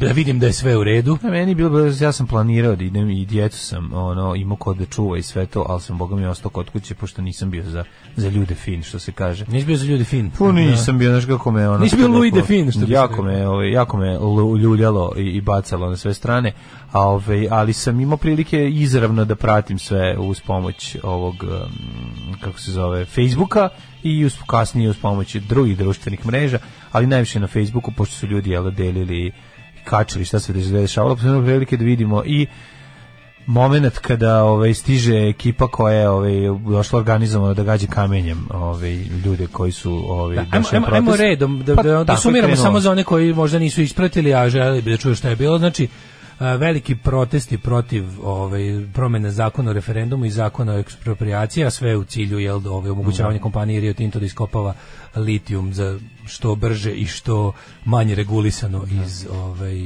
zone Jadra. To bi sam poruku od našeg dorada koji kaže, komentariše, prevodi jednog ruskog prijatelja i kaže, kada bi Srbi znali šta je Rio Tinto, ne bi se digli na blokade nego na oružje. Pa da, to je da. Tako da to je jedna od onih stvari, zapravo to je jedna od onih stvari koje Putin učvrstilo na vlasti. Način na koji on isteru, Jeljcin je naravno dozvolio otprilike Jeljcin je bio skino gaće Rusije, rekao izvolite, mi smo jeftine kurve, radite šta god hoćete, platite za pušenje, dobijete gangbang s magarcem. Ali tako da je jedna od stvari koje Putina jako učvrstilo i što je onako prikazalo njega i ruskom narodu kao vođu koji brine o Rusiji i koji će čvrstom rukom da vrati dostojanstvo nekadašnje ruske ili sovjetske imperije na ovu razjebanu i poniženu Rusiju. Jedan od tih poteza je bio to teranje Rio Tinta koji je tamo stvarno sa prethodnim vlastima napravio dogovor, tipa radimo šta hoćemo, za koje hoćemo pare, možda vam nešto i damo. Ali inače što je najluđe, oni su tako poslovali i u uređenijim zemljama. Znači, istorija Rio Tintovog poslovanja, oni to su istorili u Kanadi, u Americi, u američkim državama, u Australiji. Svugde te zemlje su, ne znajući šta se upuštaju, svima njima dali po jednom da nešto radi. Pa da, ali mi sad imamo iskustvo tih zemalja. Tako je, ne moramo, to je jedna od stvari koja stvarno, ako živimo u globalizovanom svetu i u globalizovanom vremenu i momentu u istoriji, trebalo bi da ne ponavljamo greške drugih ljudi koji su nešto iskusili. A ti znaš kakve su dilove napravili, ti znaš da su oni napravili takve dilove. Ta kompanija jedino još uvijek postoji u zemljama trećeg sveta gde nema regulacije, gde mogu da se iživljavaju, a što je najluđe, pokušali su i u takozvanom prvom svetu, kapitalističkom razvijenom zapadu, i taj kapitalistički razvijeni zapad je rekao da više nikada neće poslovati s tom kompanijom. Ne postoje te pare, ne postoje taj novac, na to što ste napraviti sa zemljom. Ne postoje te pare, tako je. Iza sebe ostavljaju pustoš. Znači to je zemlja, to je kompanija kao Vučićev, kao ta kompanija govor. Ja sam učinjećemo da razgovaraćemo s njima na polju ekologije. Pa ste vi normalni, pa njihov posao se zasniva na tome da ne ostane ništa. Naravno, na kamenu ne ostane kako polje, pa kad bi oni uložili novac u zaštitu, kako se zove, prirode, pa ne bi bilo isplativo da se radi. To je problem. Nemačka ima više litijuma od svih u Evropi i nisu još, oni žele da ga eksploatišu, ali nisu našli način kako da to urade, a da im ostane Nemačka. Naravno. Tako da oni kao nešto sad pokušaće valjda 2025. da naprave rudnik litijuma uz ne znam kakve nove tehnologije. Znaš kako će biti monitoring? Pa tu će da im 24 časa će da zainteresovane državne i da kažem nevladin civilni sektor nemački će da pilje u tu rupu da vidi da će neko sranje izaći. Ako krene, odmah će ih zatvoriti. Tako da znaš kako se radi u zemljama u kojima ljudi imaju para da brinu o sebi. Uređeni zemlje, ljudski život nešto. Ali jeste drugi deo tog govnarstva je da upravo zbog toga što tamo ne kopaju, a hoće da imaju baterije, kopaće kod nas. I način na koji je to objašnjeno, to je jedan od onih momenta gdje ljudi stvarno vide nepravdu svetskog kapitalizma i kao budu, a što ja da budem taj kome jebu majku? Da bi, znaš, kao, oni krenu s tim, kao, nemoj biti licemeran, baci mobilni telefon ako nećeš liti. To je lobiranje nivoa, isto, kao šta se buniš protiv kapitalizma, imaš patike, to su oni idioti koji misle da je kapitalistički ekonomski sistem omogućio, ne znam, tehnološkog napretka bilo je u socijalističkim zemljama, samo što bilo je u nekim oblastima i većeg tehnološkog napretka. To nije stvar toga, stvar je primjene, kako ćeš ti raspodeliti ekonomsku dobit od tog tehnološkog napretka. Da ne širimo priču, vratimo se na proteste. Masovno, strašno masovno. Vučić je dobio nešto što dugo vremena nije bilo na političkoj sceni. Ajde da se ne obradujemo previše, ali ovo jeste sad definitivno jeste, kako kažem, silazna putanja režima. Znači, on ne može da se vrati unazad. Opet, ne kažem koliko će to da traje, ali ajde recimo, pošto mi sve jadni volimo stavljamo da poredimo sa Miloševićevim režimom. Ovo je recimo 96-7. Ajde tako kažemo. Zato što je bilo još veliko sranje nakon toga, tako da ne možemo se. Sranje nakon toga, tako da ako ćemo da poredimo sa Miloševićem, mislim da bi najfair bilo reći da je ovo 96-7. No, to nije veze s tim, znaš da mada još možda nije ni to pravilno poređenje 96-7 još uvijek bio u milosti. Ne, naravno, nego ću kažem nije čak ni ovo je čak i slabije od 96-7, 96-7 je moment kad je Milošević izgubio gradove, a videli smo da i bez gradova kotrljao još prilično jako i krvavo, još 3 duge godine, za te 3 duge godine nam je uzeo najviše života i najviše upropastio zemlju. Tako da mi znamo da psihopata poput Aleksandra Vučića neće ništa ustupiti i skloniti se bez da izazove maksimalnu moguću patnju i razaranje. Jednostavno on ima taj hitlerovski moment da ono ne mogu da zamislim Srbiju bez sebe na njenom čelu. Srbija bez mene ne treba ni da postoji. To je tako misli ludak.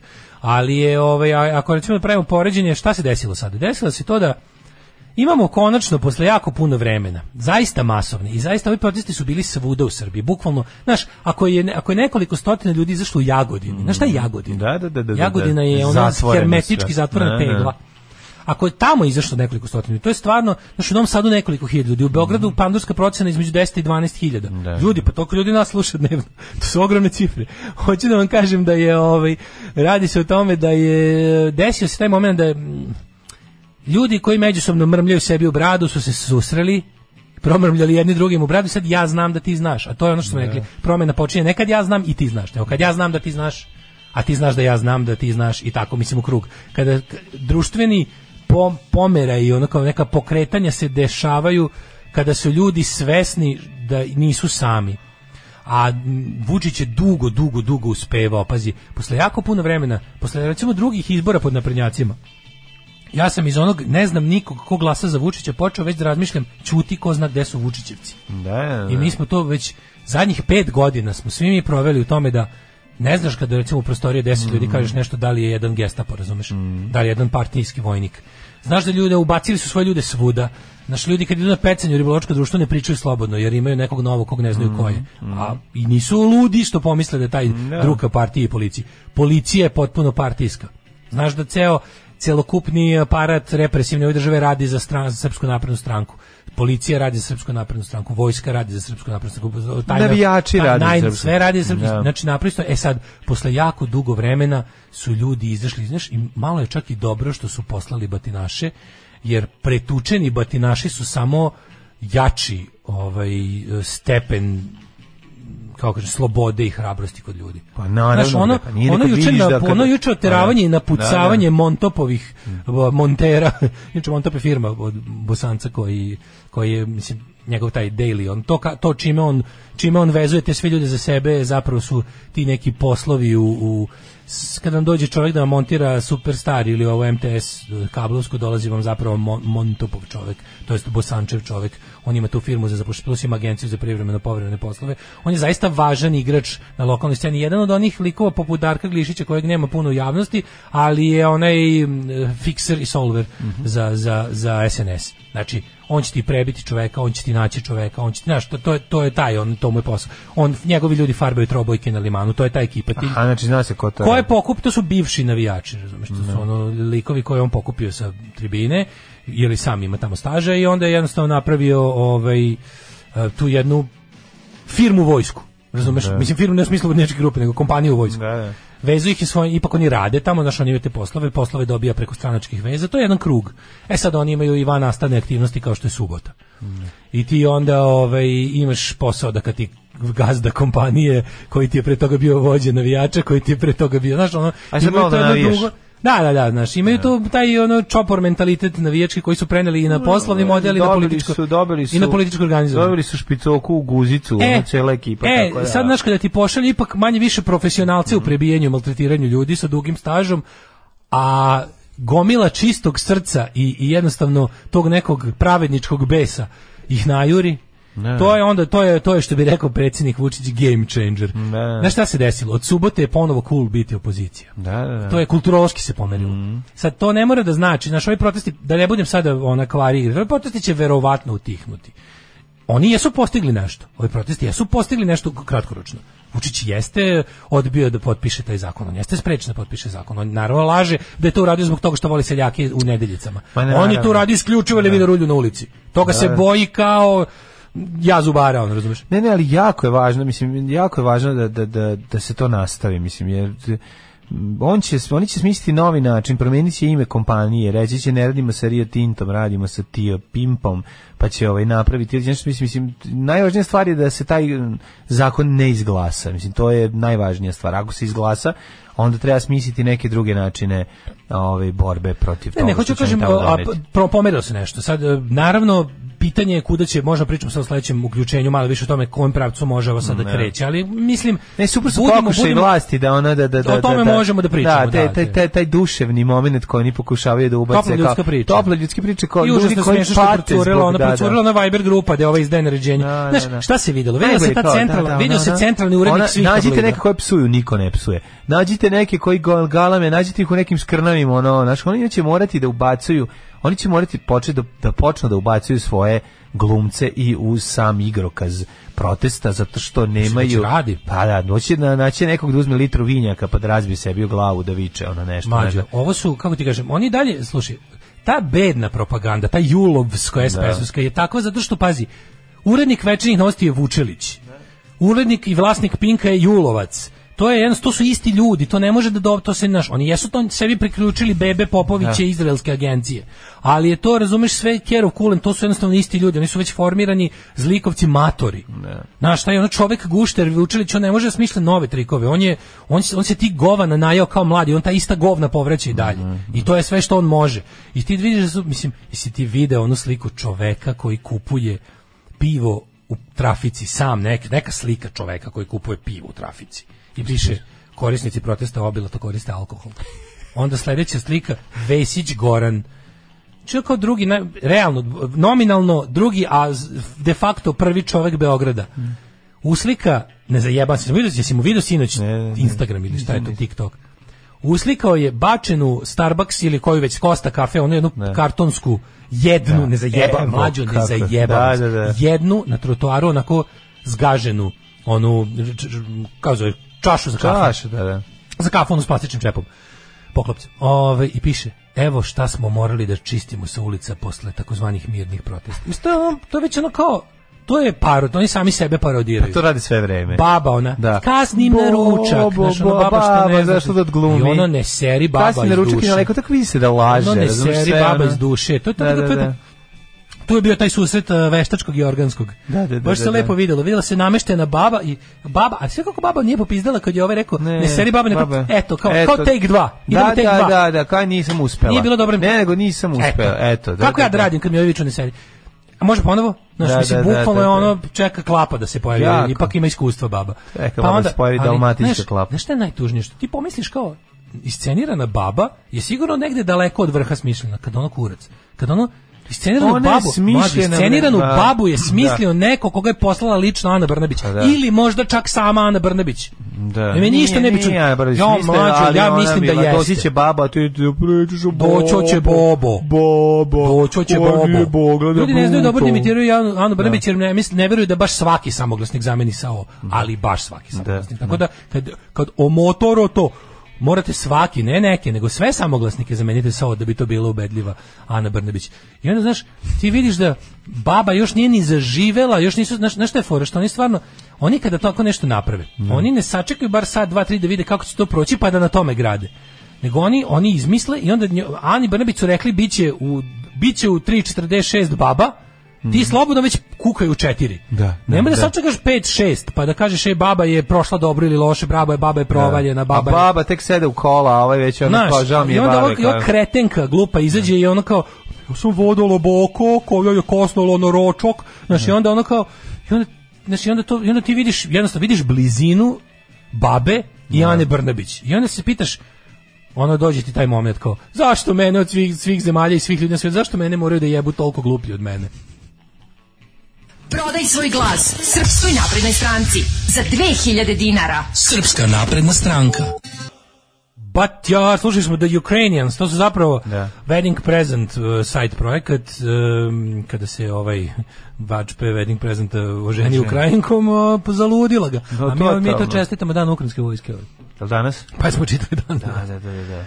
kakvi su osmici za siromašne, jel vam to ponestaje ideja, nama nikada. Ko je Moris iz istočnog bloka, rekli smo, Moris je na balalajci na ovakav dan, pa jebte se, pomlatite ovo malo mislećeg sveta. Pa što fali, malo nam se mozak kaže, komedija protesta, jeste vidio ja bože, meni u jednom momentu mi je bilo stvarno, znaš oni moji momenti kada zaboraviš desi šta si sve, zaboraviš kontekst, zaboraviš godinu, sve, i onda gledaš samo uhvatiš se samo za to što vidiš u momentu, ono kao, znaš, kao zaboraviš da likne, naprimjer, vidiš čoveka koji je, ono, nema pojma, pao i razbio, udario se, ne znaš da je taj čovjek ono masovni ubica iz rata, lupam sad, nego ti samo žao, u momentu ti žao čovjeka koji je jako pao i udario se na nešto. Tako je nije bilo žao Vučića kad su seljaci krenuli baš da ga trpaju s glupim, ono. Sa ono da freestyluju seljaci. Odlično je bilo, bre. Pa naravno je bilo odlično u jednom momentu. Slobodno plačite, mislim, on je potpuno je. Ma naravno, ali u jednom momentu bilo kad su već krenuli prilike da ono iznose, ono, žena me vara, ono... Ma to je zaslužio. Nemam ukusa za oblačenje. To je zaslužio. Naravno da zaslužio, ali u jednom momentu ti bude ti ono trenutak kad kažem ti, toliko dugo to gledaš da budeš u fazonu, ono, kreneš da se osjećaš sa obe strane, ono, jednostavno ljudski je, razumeš. I onda onaj moment kad mu on krenuo da mu pričao kako ne može da istara kombin jer mu je komšija preko. Ja sam mislio stvarno, a Vučić ga onako već gleda kroz njega, gleda kroz zidove, gleda, ono, vidi. Da, nastavići ste vi malo prepili šampon. Vidi do iza horizonta. Neka, bre, zaslužio. Znaš, ubijenu pojam tu, naravno, ali kažem ti, u tom jednom mikrosekundu kada ga gleda, a ovaj ne prestaje da freestyluje seljak. A taj bezobrazluk, on odlazi kod tih ljudi, zna da dolazi da im napravi nuklearnu eksploziju tu, zna da će im osrati sve, da neće ostati ništa. Kaže, nego sve to je onda govnar dolazi tu da im, eto, kao s njima da pregovara, da vidimo šta oni misle. Pa šta oni misle? Ispiru si im mozak Informerom i Pinkom i Happy. Dobro je da misle. Da i oni misle i dalje, rekli su ti da neće to. Rekao ti čovjek, neću to zato što sam ja poljoprivrednik, zabole me za tvoj rudnik, imamo sve život poljoprivrede. Više novca ćemo zarađivati, bre, na kraju kraja više para se zarađuje od poljoprivrede nego od tog tvog sranja. Prestani to da radiš. Ali ti ne zarađuješ od poljoprivrede koje bismo malo pametnije vodili. Naravno. Ali onaj moment kad je krenuo priču o kanalu, ja sam mislio, stvarno sam mislio, to bi bilo, ja ne znam, baš sam bilo kao bio fazonu, ja sam mislio ćemo Vučić reći u jednom trenutku, daj lopatu, idem ja ti zatrpam taj kanal. Tako izgledalo kad je već ono, znaš, kad ne može, a Vučić ne može da sakrije. Znači, što ga duže pustiš? Pa zato što je on i u idealnim uslovima živi, razumeš, i retko kad je izložen realnom svetu. I onda kada mu se desi ovo, a tako dugo da traje. Pa dugo je otkačen, razumeš, dugo je sam u vodi, što bi rekli letri. Dugo nema ono kao nikomu, nije imao bubicu uvu, nije imao ko da mu pritrči da mu kaže nešto. Onda kad ga dugo pustiš, počne da se vidite njegov prezir prema glupom sagovorniku, razumeš, prezir prema onom koga smatra nižim od sebe. To se zove, došao je na slavu kod ne znam koga, koji mu je ono, i tu su neki ljudi iz običnog naroda, i on se tih ljudi zapravo plaši. Pa ostaje predugo, on to nije želeo se naći u toj situaciji. Otrglo se kontroli. Pazi, već oni momenti kad kreće, znaš, njemu već ti momenti kad kreće patetika, on voli patetiku koja je režirana i koja njemu radi posao. Voli da mu dođe kad posjeti, znaš, ono bošnjačko selo, da mu dođe Ibro i da mu se požali, jer je dobro da Ibro ne misli o 100 za jednog. To je super, to je najbolje kad Ibro zaboravi 100 za jednog. Ali ovi momenti kad, znaš, kad ovi kreću, ovi su ga stvarno, ono, mislim, kako ti kažem, ono, platio je. Rešecali su ga, ali kažem ti, naš... Kad je rekao, meni je kuća napukla, a ovi kaže, kuća je na poklon? Ne, napukla. Zadnji put smo ga u toj ulozi vidjeli kad je išao da umiri Srbe s Kosmeta na Kosmet, kad su ga posljednji put pustili na Kosmet. Sećaš se toga? To je bilo pre 2 godine. To je bilo TV Pinki prenosio, to je trajalo 4,5 sata. U mesnoj zajednici, Pičkin zalizak, ne znam gde je bila, nego Meka, su tamo gde mogu, otprilike da su bili sigurni da mogu da mu to naprave. Su doveli ljude, pa to je bilo, tu su ljudi pitali, žena se žali što je mašina pušta vodu. Bilo je bukvalno, pa a moj muž onda pa je otišao s drugom i u grad, znaš, bilo baš šta go, ovog boli zub, ovog kao, znaš, bilo kao tipa predsjedniče, reši mi sve u životu, I onda, a tu njega treba pustiti da on do krajnjih granica njegovo... Miloša Obrenovića, evo ti malo sad. Eto ti kad dođeš da. Videli smo nekoliko situacija u kojoj su... Kaže, sve je podsjećalo na film Tako se kalio narod Donjeg Javkovca, apsolutno. Mislim da njemu to bila radna terapija, inače bi se ubio gledajući slike s protesta. Da, ja to isto mislim. Znači, a ti vidiš da sve vreme dok tamo kao gubi vreme sa seljacima koji freestyluju, misli kao jebem ti šta se dešava u Beogradu, kao znam kakvi sam debilima sve prepustio. Ono sve što mi kao valje, što zna da radi posao je trenutno sa mnom ovdje, jer su mi potrebni ovdje, treba ovdje da nasamarim seljake. Seljak je zajeban, jebi ga, Treba da ih preveslam na angro. On ne može a s druge strane ostavlja može jedno da promeni zakon, pa da sad oni ne mogu ništa. Sad mislim da šta on radi. On tamo njemu ispričao šta god hoće. Mislim, evo ajde da primimo prilike šta je plan, šta je njegov plan. Plan je da se ova priča pacifikuje, razvodni i zaboravi do izbora. Da. On mora da učini da se ovo zaboravi. Znači, on će stvarno raditi sve što treba. Šta je njemu problem da kaže ovima tamo gde su se dogovorili? Kaže, slušajte, ja ću vama sada da biste vi dobili ono što smo se mi dogovorili, da bi ja mogao da ispunim ono što sam obećao, pustite me da do momenta kad budem apsolutno mogao to da uradim, da radim šta god treba. Znači, ja ću da kažem i da ste vi, SNS će da fura priču Rio Tinto Mači Srbije za 2 nedelje. Naš ceo izlazak na izbore će biti ekologija. I sve će biti super. Time dobijam mogu malo da manem Kosova, da malo naroda odmorim od Kosova, a i da pravim sebi priču za bolje to je za manje kosovarenja, a s druge strane kao i onda kad to znači pustite me da radim šta god treba, da se pretvaram šta god treba i da pričam o vama šta god treba, a onda kad opet dobijem skupštinu koja mi odgovara, opet dobijem novi mandat, brate mili, potpisujem i jebte se, onda sam obnovio se na 5 godina sam se obnovio, imam sve narod ubijen u pojam, neće više moći ništa. I ja krećemo iznova da onda dobijete sve što ste hteli, a da biste dobili sve što ste hteli, sami pustite da Da, sad mi je zajebano. Što bi rekli, kako kažu kiša metaka. Kako ide ako nas hoćeš, daj nam sve što hoćemo. Da. To je to otprilike. Dobro, imali smo prilike da vidimo i nekoliko... Ako hoćeš sve od nas, daj nam sve što hoćemo. Predstavnika naroda koji su patili pod zlim i pokvarenim ljudima koji su protestovali i zatvorili most, pa smo tako viđali pored Boke koja nije mogla da dođe, Boka. Pored Boke bilo je još nekoliko svadba bez mlade, da i bilo je tih nekoliko kao pokušaja gde je običan svet patio zbog jel tako zle đilasovske opozicije. Ove žene sa bebom u naručju. Da, žena u kratkim rukavima sa bebom u naručju prelazi most i ne može da stigne, ne znam. A da li ste video što su teli da u Mačvi su imali moment da kao poslali su potpuno genijalno. Poslali su svaka hitna pomoć je naravno puštena. Bez hitne pomoći su puštene bez veze da bi se napravio moment da neće da prođe. I onda u Šapcu pobede, u Šapcu pošalju da vozi lika s fantomkom hitnu. Sve to. Lik u Šapcu s fantomkom vozi hitnu pomoć i ovaj ga prepoznaje, to lik koji je prošle nedelje bio s Čekićem. Pa jebote, ali znaš šta je dobro? Dobro je da znamo da oni u svakom gradu zapravo imaju jedan konačan i ne toliko velik broj ljudi. Tako je, nemaju oni toliko. Istina je da je to, pazi, 50 sadista, dobro naoružanih može da... Znate kako je počelo sranje u Sarajevu? Znači, to je 50 naoružanih ljudi u gomili od 10.000 pravi pokolj. To da znate. Pa naravno što su naoružani. I niste ludi da niste ludi da kako da niko nije lud da njih kao frontalno. To je onaj moment kada tako je palo Astečko carstvo, što su došli naoružani njih 200 na ove što su bili naoružali motkama. Sad, mi sad već znamo da golorukost ima razne stepene. Neće više nikad biti goloruki kao prvi put. Jer kao što smo rekli, u rukama Mandušića Vuka i flaša od oranžine postaje moćno oružje. Tako da oni doći s pravim oružjem, jebi ga. Ali onda opet razlika, 30 ljudi s pištoljima i 10 ljudi sa bilo čim što možda poleti u vazduh je manje više egal. Ali je fora što pokazali su da oni imaju taj neki konačan rezervoar statista / batinaša za te gluposti. Mislim, ako moraju pošalju jebeno isto, moraju batinaša da pošalju da glumi sanitet. Pa nemoj dakle da zavade. Što je stvarno... A znaš šta, posle svake njihove to mora biti ekipa koja vidi ovako. To mora svaki neuspešni upotrebe nekako njih imaju manje. Njima.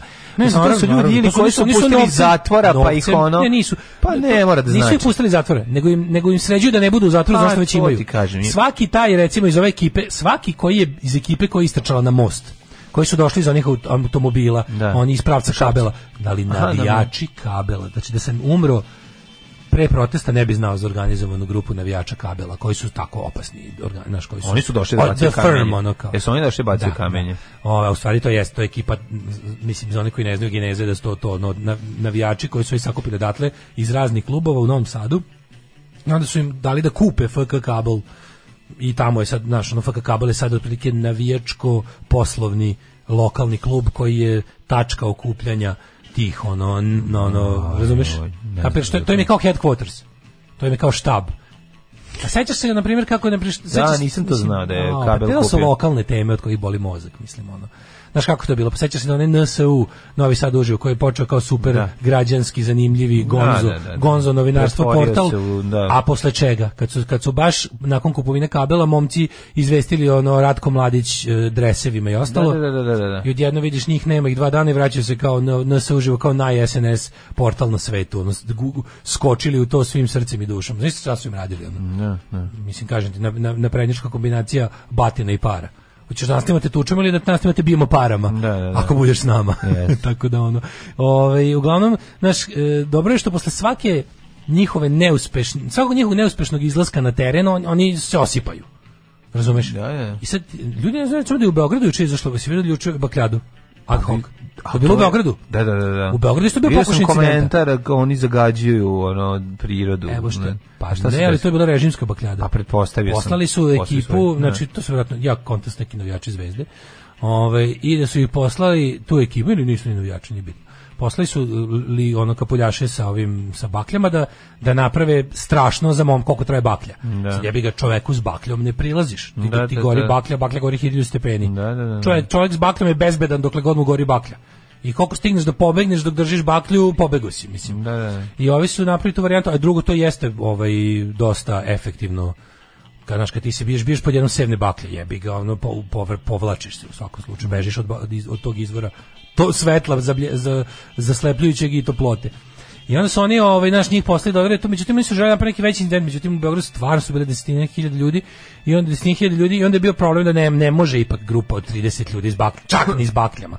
I onda to kako oni beže nakon obavljenog posla, svugdje ih čekaju iste te Škode. Znaš, to je tako jadno. Užas. Pazi, to sve zabeleženo. Sad što je sve snimljeno. Znaš ko je, da se ne lažemo, ko je organizator tih beogradskih Đuka?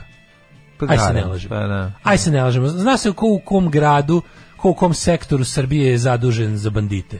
Ko je vođa bande. Tako da taj veza kao veza baš vrha SNS-a sa ulicom je Đuka. A on je srećan jer ceo život želi da bude to kao tough guy, streetwise. 9 je časova. Radio Dasko i Mladja. Prvi program. Da jednom pustite Black Dildo od Stereo Banane. Je li ste priča kabeli Fruškogorcu konvenciju? Ja mislim da jeste. Ti svi mali klubovi su integrisani u jednu SNS huligansku zajednicu. Ne bi me čudilo da odatle stigne ovo farbanje To je to, da. To je ta ekipa, ljudi. Mislim, to je ta ekipa. To su isti ljudi koji diluju, to su isti ljudi. To je ta, kako bi to nazvali? Pa mislim, mi to zovemo narko navijaština, mislim. Zato što to oni jesu potekli odatle. Oni, mislim, odavno nisu nikakvi navijači, to je istina. Niti ih to zanima, ali kao zna se odakle su potekli. On je mental Dragan Vučićević na Pinku rekao da žene u kratkim rukavima majka deteta s dijabetesom koje nosi na dijalizu. Ao, bog te jebo, Kakvi su to kreteni? Goluždora žena s bebom je žurila da spreči nuklearnu eksploziju. Niste pustili na vreme i sad smo svi ozračeni. U Beogradu je bilo toliko ljudi da su jednostavno odustali jer nemaju toliko kriminalaca u Beogradu. Ulazite u rap fazu, to se meni dogodilo na pragu 40. Nađite Mikre Mouse album ukradene obrade muzike za nos, predobro je, sve diže opasno, matrica, tekstovi su više nego genijalni. Bio čovjek s fantomkom, bila sahrana, bila policija u civilu, 1/4 svih prisutnih u Šapcu imaju one Motorola kamere, a najluđe svega sanitet nema tu da šta tražilo, preko mosta je Ruma. Ma da, gde će ga? Znači da ide sanitet, imaš sanitet bi išao, ne bi išao tamo, spadaš u rumsku bolnicu, razumeš? Ili u Mitrovačku, koju već. Znači ideš pa logično ideš u Šabačku, zar ne? A Šabac za početak nije u Vojvodini, preko Save Vojvodine, mislim druga i piše još uvek Vojvodina. Mislim, sanitet te ne bi vozio tamo. Sve što sanitet može ti uradi, može da uradi do mosta, a tamo je drugi sanitet. Što su poslali RTS da snima protest kad su ljudi već krenuli da se razilaze. Naravno, govnarstvo klasično. Da. Pa ne mora sam Đuka ima ultrakop. Da, ali on je veza, on je oficir za vezu. Mislim, on to sam želi. Vidjeli ste ga juče kao ljudi, vi ne znate kolika je opasnost od Antife. Sad, ali on koji on koji freestyle, on koji uči kao, on bi kao sad da bude Steve Bannon, pa on kao razmišlja da spase Vučića Trumpovskim metodama, pa ti znaš da je to spektakularno omanulo, čovječe, ne pokušavaš glupe metode, dokazano, oprobano neefikasne. Znači nemoj, ako misliš stvarno da Vučića i vučićizam braniš trampističkim metodama, nije ti to dobro, mislim, taktički ti nije dobro. Nemoj davati savete neprijatelju, a kako se zove... Poruka saborcima iz prvih rada, uvijek će po obodima biti te akcije, tu se sakupljaju ta provokatorska govna. zabava zagarantovana, vidimo se. Pa da se javi dopisnik iz Niša. Bilo je svega, nedavača Kosova, trubača, antivaksera, demokrata, Daško mlađista, jedan deda četnik sa Bluetooth zvučnikom, ali mnogo mladih ljudi koji očigledno bole patka za političare, svi ujedinjeni u borbi za zeleniju budućnost. Dirnuli su nas u nešto što se tiče svih nas. Bilo je naopak i stereo bananaš, idemo Niš. Idemo. Mi ćemo u narednom satu čekaj, malo sam pre nego što... Pa utisak ne znam si gledao. Aha, bio taj kao, u kom pravcu treba da idu protesti. Sad ja ne znam šta bih rekao. Olju Balašević. Jo, da. Pa, ja sam gledao Olju B. Ali drugo, okej. Izvinite, si gledao Olju Savić? Da, izvinjam se. Ja se izvinjam, da. Si gledao Olju Savić, poznatu spisateljicu. Tako je. Pa ne, bio je taj neki kao, kako da kažem, debata na relaciji Savo kreni promeni i Zelenović zajedno za Srbiju, pa je rekao, njega optužio kako ne znam, kako nije dobro da se ispostavljaju novi zahtevi, međutim, aj sad ovako da izanaliziram ukratko. Meni je formulacija Zelenovićevih zahteva, pošto ima dva zahteva, jedan mu je potpuno nerealan i neće dobiti, to je smena Rema, to je lupetanje, mislim, to neće dobiti tako, to je jasno neće dobiti. Ali mi je ovo njegovo drugo zapravo, meni u ovom drugom potpuno podržavam i mislim da ga treba poslušati. Da se formulacija protesta ide ovako. Zakon o zabrani kopanja litijuma u Srbiji. Tačka. Da. To je po meni to što nam treba. Tako je. Znači ne Rio Tinto marš iz Srbije. Ne, Rio Tinto jeste druga firma. Ne, Rio da ne bi bilo znači ono što treba da bude suština, a to jeste ono što ljudi na ulici žele. Da se ne kopa litijum. I tako treba to formulisati. Znači, protest treba da dovede da se zakonom zabrani kopanje litijuma u Srbiji na ne znam koliko godina. Dok ne budete imali novu tehnologiju. Evo 10. Možda za to vremena više ne bude im trebao litijum. A čujem da razvijaju neke rđave baterije od gvožđa oksida i slane neke baterije, nešto svašta rade, samo zato što su te zalihe litijuma u svetu generalno ograničene. Nije bitno, nek se ograniči na 10 godina. Moratorium, znači da vlada, skupština izglasa, to je ono što želimo. To je ono što želimo, jer sve ostalo možda ide na ruku, ne znam, nekim kineskim i ruskim kopanjima. Ti znaš da će oni najviše se truditi to spreči, zašto su dobili jako dobre naravno, imaju taj mali problem što oni su manje više rekli njima da je to završeno. Naravno, 100%. A ono ispade da nije završeno. Sad mi smo tu trenutno stvarno ljudi na ulici. Ne, znaš šta je to? To je ono kao u Čarugi kad kaže, ne bi ja tebe Čaruga, nego velika para. To je to, razumiješ, sad njima, kopamo, velike smo pare uzeli, moramo sad to isterati do kraja. Tako da će oni grebati, u zavisnosti od toga koliko para su uzeli, do toga će i biti njihova pozicija, koliko će se držati za plafon.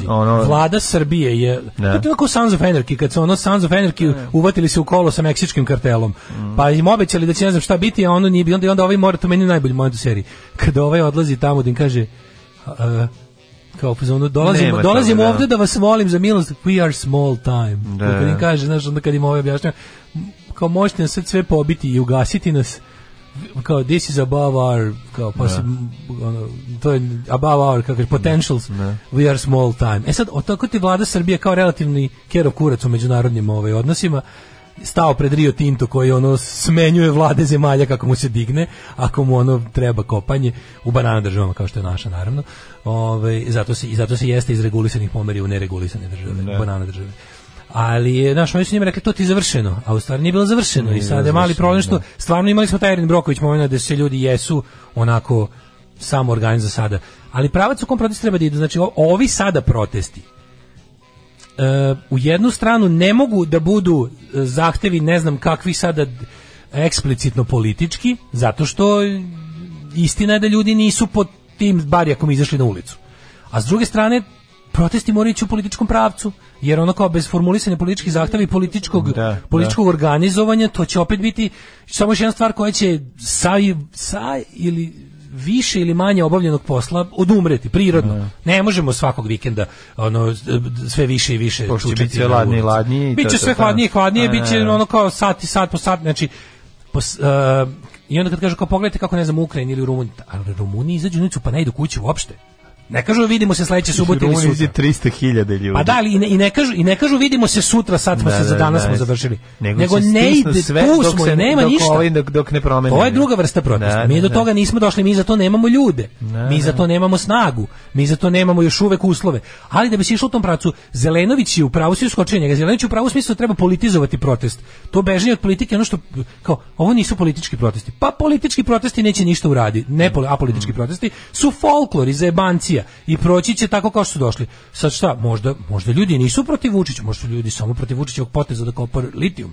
Znaš kako, vidjet ćemo. Ali ukoliko zaista ste, kako da kažem, ukoliko imate političku agendu, a ja verujem da ljudi koji su organizovali protest i vode ga u svim gradovima jesu antirežimski ljudi koji žele da obore ovaj režim i da im je ekologija dobar povod za to. Znači, to nema ništa loše u tome da ti dobar povod iskoristiš za ako ćeš postići to što si hteo, a pritom hoćeš i da ostvariš neki politički cilj. S te strane Zelenović jeste u pravu, protesti se moraju pametno i jasno politizovati.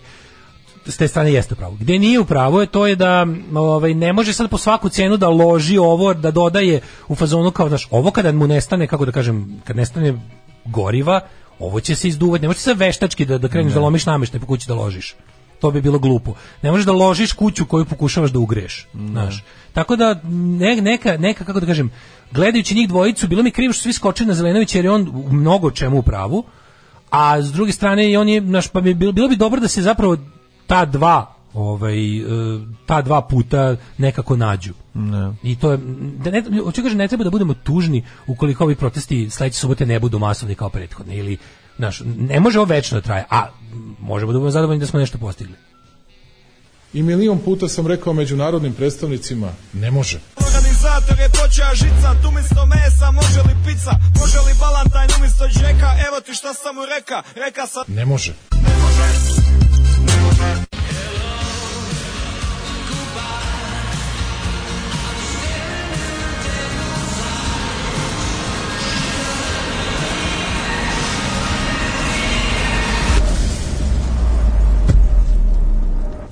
Nikad dosta ove pesme. 9:35. Stvarčina. Znači, ovo je meni pesma godine možda. Jako je dobro. Može mi ovo hit. Koga što mi prošle godine bili oni professionalsi. Znaš, građanice, Vučić je rekao, građanice sami odlučili da će biti rudnika. Na referendumu koji se organizuje po mojim nakaradnim pravilima. Da, ma naravno. Pa građanice, neinformisani građani će sami na nepoštenom referendumu odlučiti da li će biti rudnika. To je prilike rekao, ali vidi kao Blic, greškom pretukli svog. Prvo nisu ga pretukli, imaš jedno malo, meni se čini da ja znam tog momka, mislim se zove Ivan iz Temerne, taj koji je postradao u opšte Friendly Fire. Šta se to zapravo desilo?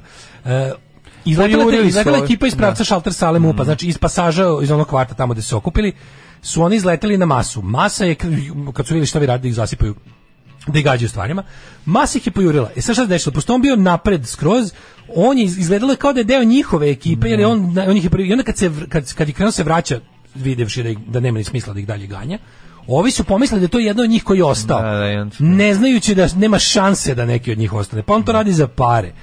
Jebi ga, rulja ne razmišlja. I oni su njega tu oborili, desilo se da ono u toj frci su ga zamenili za a i rekli neki nekako izgledao je kao, pa dobro i mi smo izgledali kao oni, mislim, u tom trenutku. Covid maske su jako dobar paravan za svašta. I onda, svi ih nosi. I onda je bila ta varijanta da je ono kao, ali okej, što je momak, znaš, ono nekako, naravno kad skoči na tebe puno mase, postoji jedna mala sreća u nesreći da kad te puno ljudi bije, zapravo te niko te ne dohvati, najgore kad te dvojica biju. Kad te dvojica biju, to je najgore.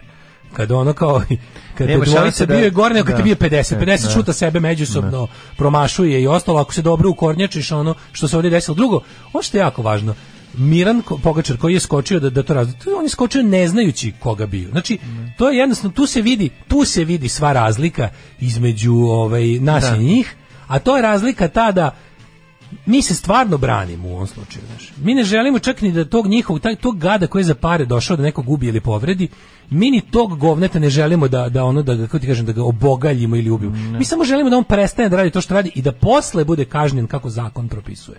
Znači čak i u tom, znaš, po tome se vidi ono kao pribranost i smislenost i na kraju krajeva, kao kažemo, dobra namera tih protesta. Naravno, znaš, i sva razlika između plaćene ekipe koje dolaze da pega ovde. Plaćenika, zato jebi ga osvajač uvek kad tad ono propadne. I onda a ovi jesu osvajač u tom slučaju. Da. I znaš, i ga Pogačar je uradio najispravniju moguću stvar, ono koji on nije znao ko tu leži. Super je. Na kraju ispalo super što je toliko zapeo da to što pre prestane, da čovjek što pre ustane da bude okej. A i taj momak je rekao, neću zbog ovog prestati, ovo je bila jebiga zbrka.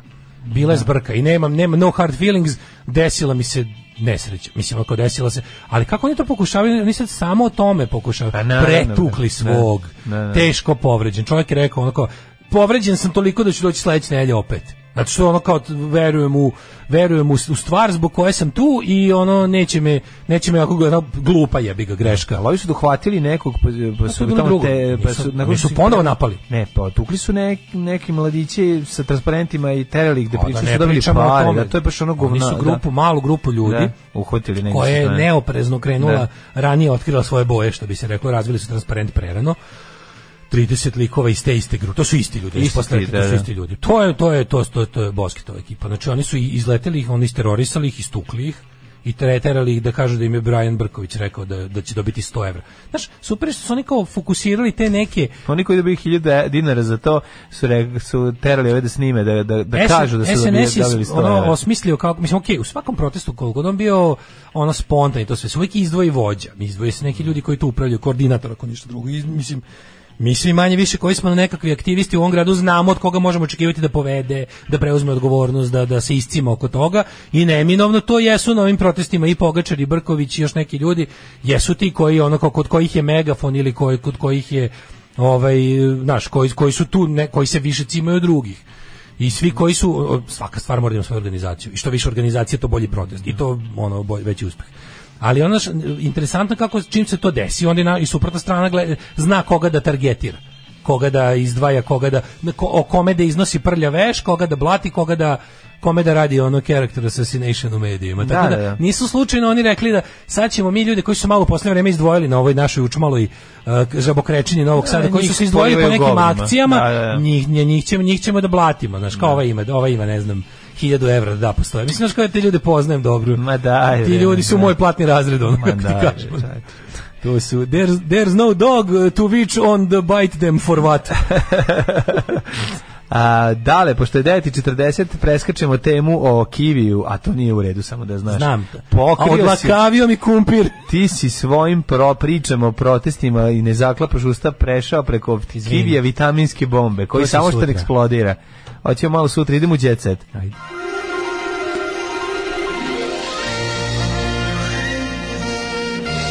Jet Set. Jet Set.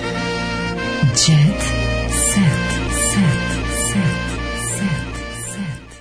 Slušaj, koliko ja volim ovog Baneta Vidakovića, starog džankije, kaže ovako, iskren, Bane Vidaković, kad mi plata bude 3000 evra, javno ću se odreći kursadžija. A mater, pazi ti njega šta njega u životu boli. Da, pa neće se javno odreći ono što je uhvatao, što je padao za prodaju u Gudu. Toga ne boli.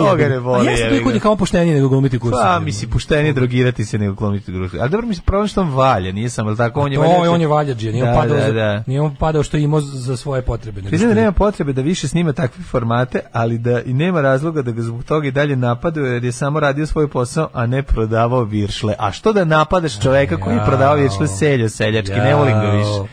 Ne volim, šalio sam se, bio mi se, ja ne mogu, meni ja večno ostati simpatičan zbog seks partijski neprijatelj broj 1 i zbog dome, svaki dome. Srećna Nova godina. Da, i svih tih kao njegovih epizodnih, svi ti njegovih genijalnih epizodnih uloga. Da, i tako, ali eto, čisto da se zna.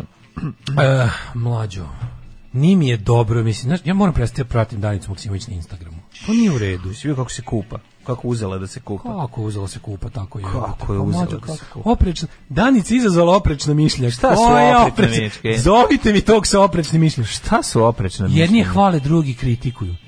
Aj na ferku svi koji kritikuju. Ti kritikuju. Danas su 4 na platovu tamo između stadiona i Spensa. Da uzmete da jete govno. Znaš, on kao zakažem kao popizdako. Danas su 4 na platovu kod Spensa. Ko može, ko će ja se bijem sa svakim ko je kritikovao Danicu Maksimović zbog bilo čega na Instagramu. Tako je. Ni slučajno da se ne kaže ništa protiv Danice Maksimović, koja je svoja da žena jednostavno vežba svaki dan i trudi se. Kontam da sam ovo dobro smislio, zato što će na toj ferci se pojave samo neki ljudi nevični tuči. Ko će doći, neće to ti niko kažem, doći. kako mi Ko će smeti da kaže ja sam ti što kenjaju po njoj, a nisu ljudi koji će javno doći i reći sam ću tamo da sam stojim sat vremena i da odem kući kao pobednik. Ne, ćeš da čekaš da se pojavi Danica Maksimović, da kažeš da im ko je to došao se bori da brani za mene. moju čast. Tako je. A ja kažem, Danice. Ja, da si ti pametan, lepo čovjek, pa da napriš jednu toplu ljudsku priču sa njom. To ne služi za to. Ja, ne služi. Glumica Danica Maksimović neretko na društvene mreže. Ja ne može da sedi nelju dana posle intervjua. Glumica Danica Maksimović neretko na društvene mreže. Daškova emisija, Top 25 treba se zove Sve bi ih jebao. To su ljudi kojima se ja divim. Sve mnogo dobri ljudi. Mnogo dobri ljudi. To ti kaže, šta bi ti fali? Evo nek Radul ispriča šta mu je bilo. Bilo je baš nežno. No, pa šta, koga voliš, zavisi kako voliš kog sagovornika. To su bilo i peginga, bilo je svega. Tako i treba. Pa su takve i poslednje koje je okačila iz džakuzija. Iako ima 68 godina, izgleda odlično zahvaljujući zdravo ishrani. Neću da čujem, iako ima 68 godina su normalne godine naravno, života. Šta iako ima 68 godina? Šta je vama ljudi? Kakav je ovo ageizam? Tako je, do 70. neću da ošte razgovaram. Od 70. počinjem da se interesujem. Ne, od 70. počinjem da se interesujem za njih. Da znam koliko sam dirty. Ne, tako me zanima. Aha, klinki, ovo je ispod 70. Male klinki, još i klinki, 68 godina. Šta je to? Ništa. Preko 70. možete mi pojenti čisto da vidite koliko sam dirty. Ne, 70. kad mi kažete da 70. to je onda znam da je to u redu. Onda je to kao, ovo 68 to je barely legal. S druge strane, mislim da se maknemo iz ovog razvrata koji ne poznaje godine u tople porodične priče, prave vrednosti, Vuk Mob, vreme sa porodicom je bitnije od novca, rekao je Vuk Mob, zatim porodici rekao idem da zaradim 100 evra, ne pitajte me kako. Kaže, imao sam problema zbog pesme Pada vlada, nemoj me zebat bajaga. Aj nemoj sad i ti biti ono problematičan, nisi kako se razbabio, kako mi ga zbog toga mi ga malo. Koji si ti imao problema zbog pesme Pada vlada? Da. Pesmu si pravio za film za vreme ono režima koji je pravio o prethodnom. Daj pročitaj mi ovo. Ne, neću. Izbegavao sam da sviram. Neću ti ogadim. Pa treba da izbegaš jer je prejadna pesma. Pesma je sramotno jadna. Sramota me je što sam je čuo u životu. Ne, zato problem zato što je zato što je dosta je bilo izvodio uživo sa gitarom. Zato si imao problema. To ćemo emisiju Toplo ljudska kupka sa Danicom Maksimović. Tako je. Ne kajem se što sam Vesni napisao hit. Napišu dobru stvar za Vesnu Zmijanac. Znaš koja je njegova stvar za Vesnu Zmijanac? Bajagina. Čekaj. Da budemo tebi srećo duguješ još to, da budemo noća zajedno. To nije Alka Vujica? Ma kakvi to je? To je Bajaga napisao za Vesnu Zmijanac. Pa. Nisam siguran za to, ali viš moguće. Goca Tržan kaže da se uspešno bori sa ćerkinim pubertetom. Lena će biti dobar advokat jer ima jezičinu na mene. To je ono. Zbog Olivera Mandića se bavim modom, on je najveći ne, ona je kupila vodi mlijeko. Nemoj mi proću Goce Tržan. Protiv Ivane je bilo. Ivana nije kupila nijedna vodi mlijeko. Goca Tržan se kupa. Jovana Jeremić ponovo zaljubljena. Anja Alač. Ne mogu. Ne, nećemo, rekli smo da Jovana Jeremić ne postoji. Smo rekli da to ne postoji. Car polio Miljanu prljavom vodom, pa je prskao protiv prožarnim aparatom. Si vidio ono gašenje požara, majko moja. To je nešto, to ne može, znači najbolji humoristički program, ne možeš misliti tako dobar skeč. Znači skeč, ko to na prvo ili gde je Živojin Pavlović, David Lynch, Monty Python, lup, sve da lup, ne, genijalno. Razni reditelji su tu. I na kraju ona priča, on stiški nadrealisira, ona na kraju priča, ono gori vatra, i se nije desilo. Napravili sranje, kadra nema, vatra i dalje gori. Eto, videli ste kako se ne gasi vatra. Kako se gasi vatra, genijalno. Haris i Melina okitili novi dom. Nešto ovako, sad nemojte ovako, nego sve drugačije. Haris izdao. Haris i Melina je okitili novi dom, novogodišnja bajka u domu Đinovića. Harisa ne bi primili ono mesto u Bosni. Gde je stajalo? Ja sam musliman, ja nastim novu godinu, moj omiljeni transparent koji bi da nabavim, da stavim na kuću. Gde, u kom selu u Bosni je to bilo? Pesno, se sećam da je bilo. To je najbolje, znači to kad mi zove na novu godinu, samo im to pošaljem. Ne znam, to je kao, znaš šta, to što se tamo dešava, to se dešava i kod nas ovo redovno, kao živjela 7235, stalno, to 7003. Borba protiv normalnosti sa svih strana. Sa svih strana. Front, pravoslavni front islamski. Ali je Znači, evo, tako da Haris, pored toga što nije peder, nije... Elon Musk je veliki ekscentrik, živi u 34 kvadrata, on ima svoji, znači, jebem ti, znači... Smoke my large penis. Nervira ovaj čovek, znači, nemoj mi glumiti semafor u Šangaju, bre, ti živiš 34 kvadrata. Ajde, bre, Dragan Mićanović u seriji Nečista krv. Čuo sam da je početak Nečiste krvi, čisto sam zapravo tweet Žike, instruktora. Pa kaže da počinje, jako mu dobar tweet. Kaže, prva scena, Turci ubiju Kera i baci ga pred vrata crkve. Kao, aj, nemojte preterivati. Tako je napisao. Da. Tatari treba zreli muškarac, Zlatibor recimo. Nenad Aleksić kaže da i dalje voli Taru Simov, s kojom je prevario bivšu ženu, ali na drugačiji način. Kako je prevario bivšu ženu? Ba ne, ona ga ispegovala. Eto, tako da Srbiju je potresla scena Snajo rodi pa umri. Snajo rodi pa umri nekako, ja mislim da je to, kako ti kažem, mislim da to je standard. To je Snajo kurva jeboće ti mater 2. To je standard. Snajo udri nekako kao spasava i dete, to mi najbolje kako oni su spasili, bili su između žene, spasli su dete. Ste vi normalni, dete ne poznajete. Ženu poznajete, ono kao, zašto biste spasli nepoznatu osobu koju niko ne poznaje? Imate ženu koja je ipak nešto... Pa da, poznaje, zato bi spasla dete. Verovatno. Da si zaboravio to. Nego, evo, gledam šta još ima. To je to što se tiče današnjeg dana. Ja bi polako privodio. Neću vas smarati sa ovim, kako se zove, živjeti kao sad normalno svijet, to će ostaviti za neki drugi put. Ostavi za sutra. Može. Sve što može danas ostavi za sutra, kiwi, sutra žica 86 i 50 najmoćnijih ljudi u sportu. Jel imaš to? Imam i to. Ajde, na kom smo mestu? Ti si počeo sad fudbalom se baviš. Znaš šta je fora? Sutra ću da sutra fudbal. Okej. Ajde, zdravo. Tekst čitali Mladin Urdarević i Daško Milinović. Ton majstor Richard Merc. Realizacija Slavko Tatić. Urednik programa za mlade Donka Špiček. Alarms svakog radnog jutra od 7 do 10.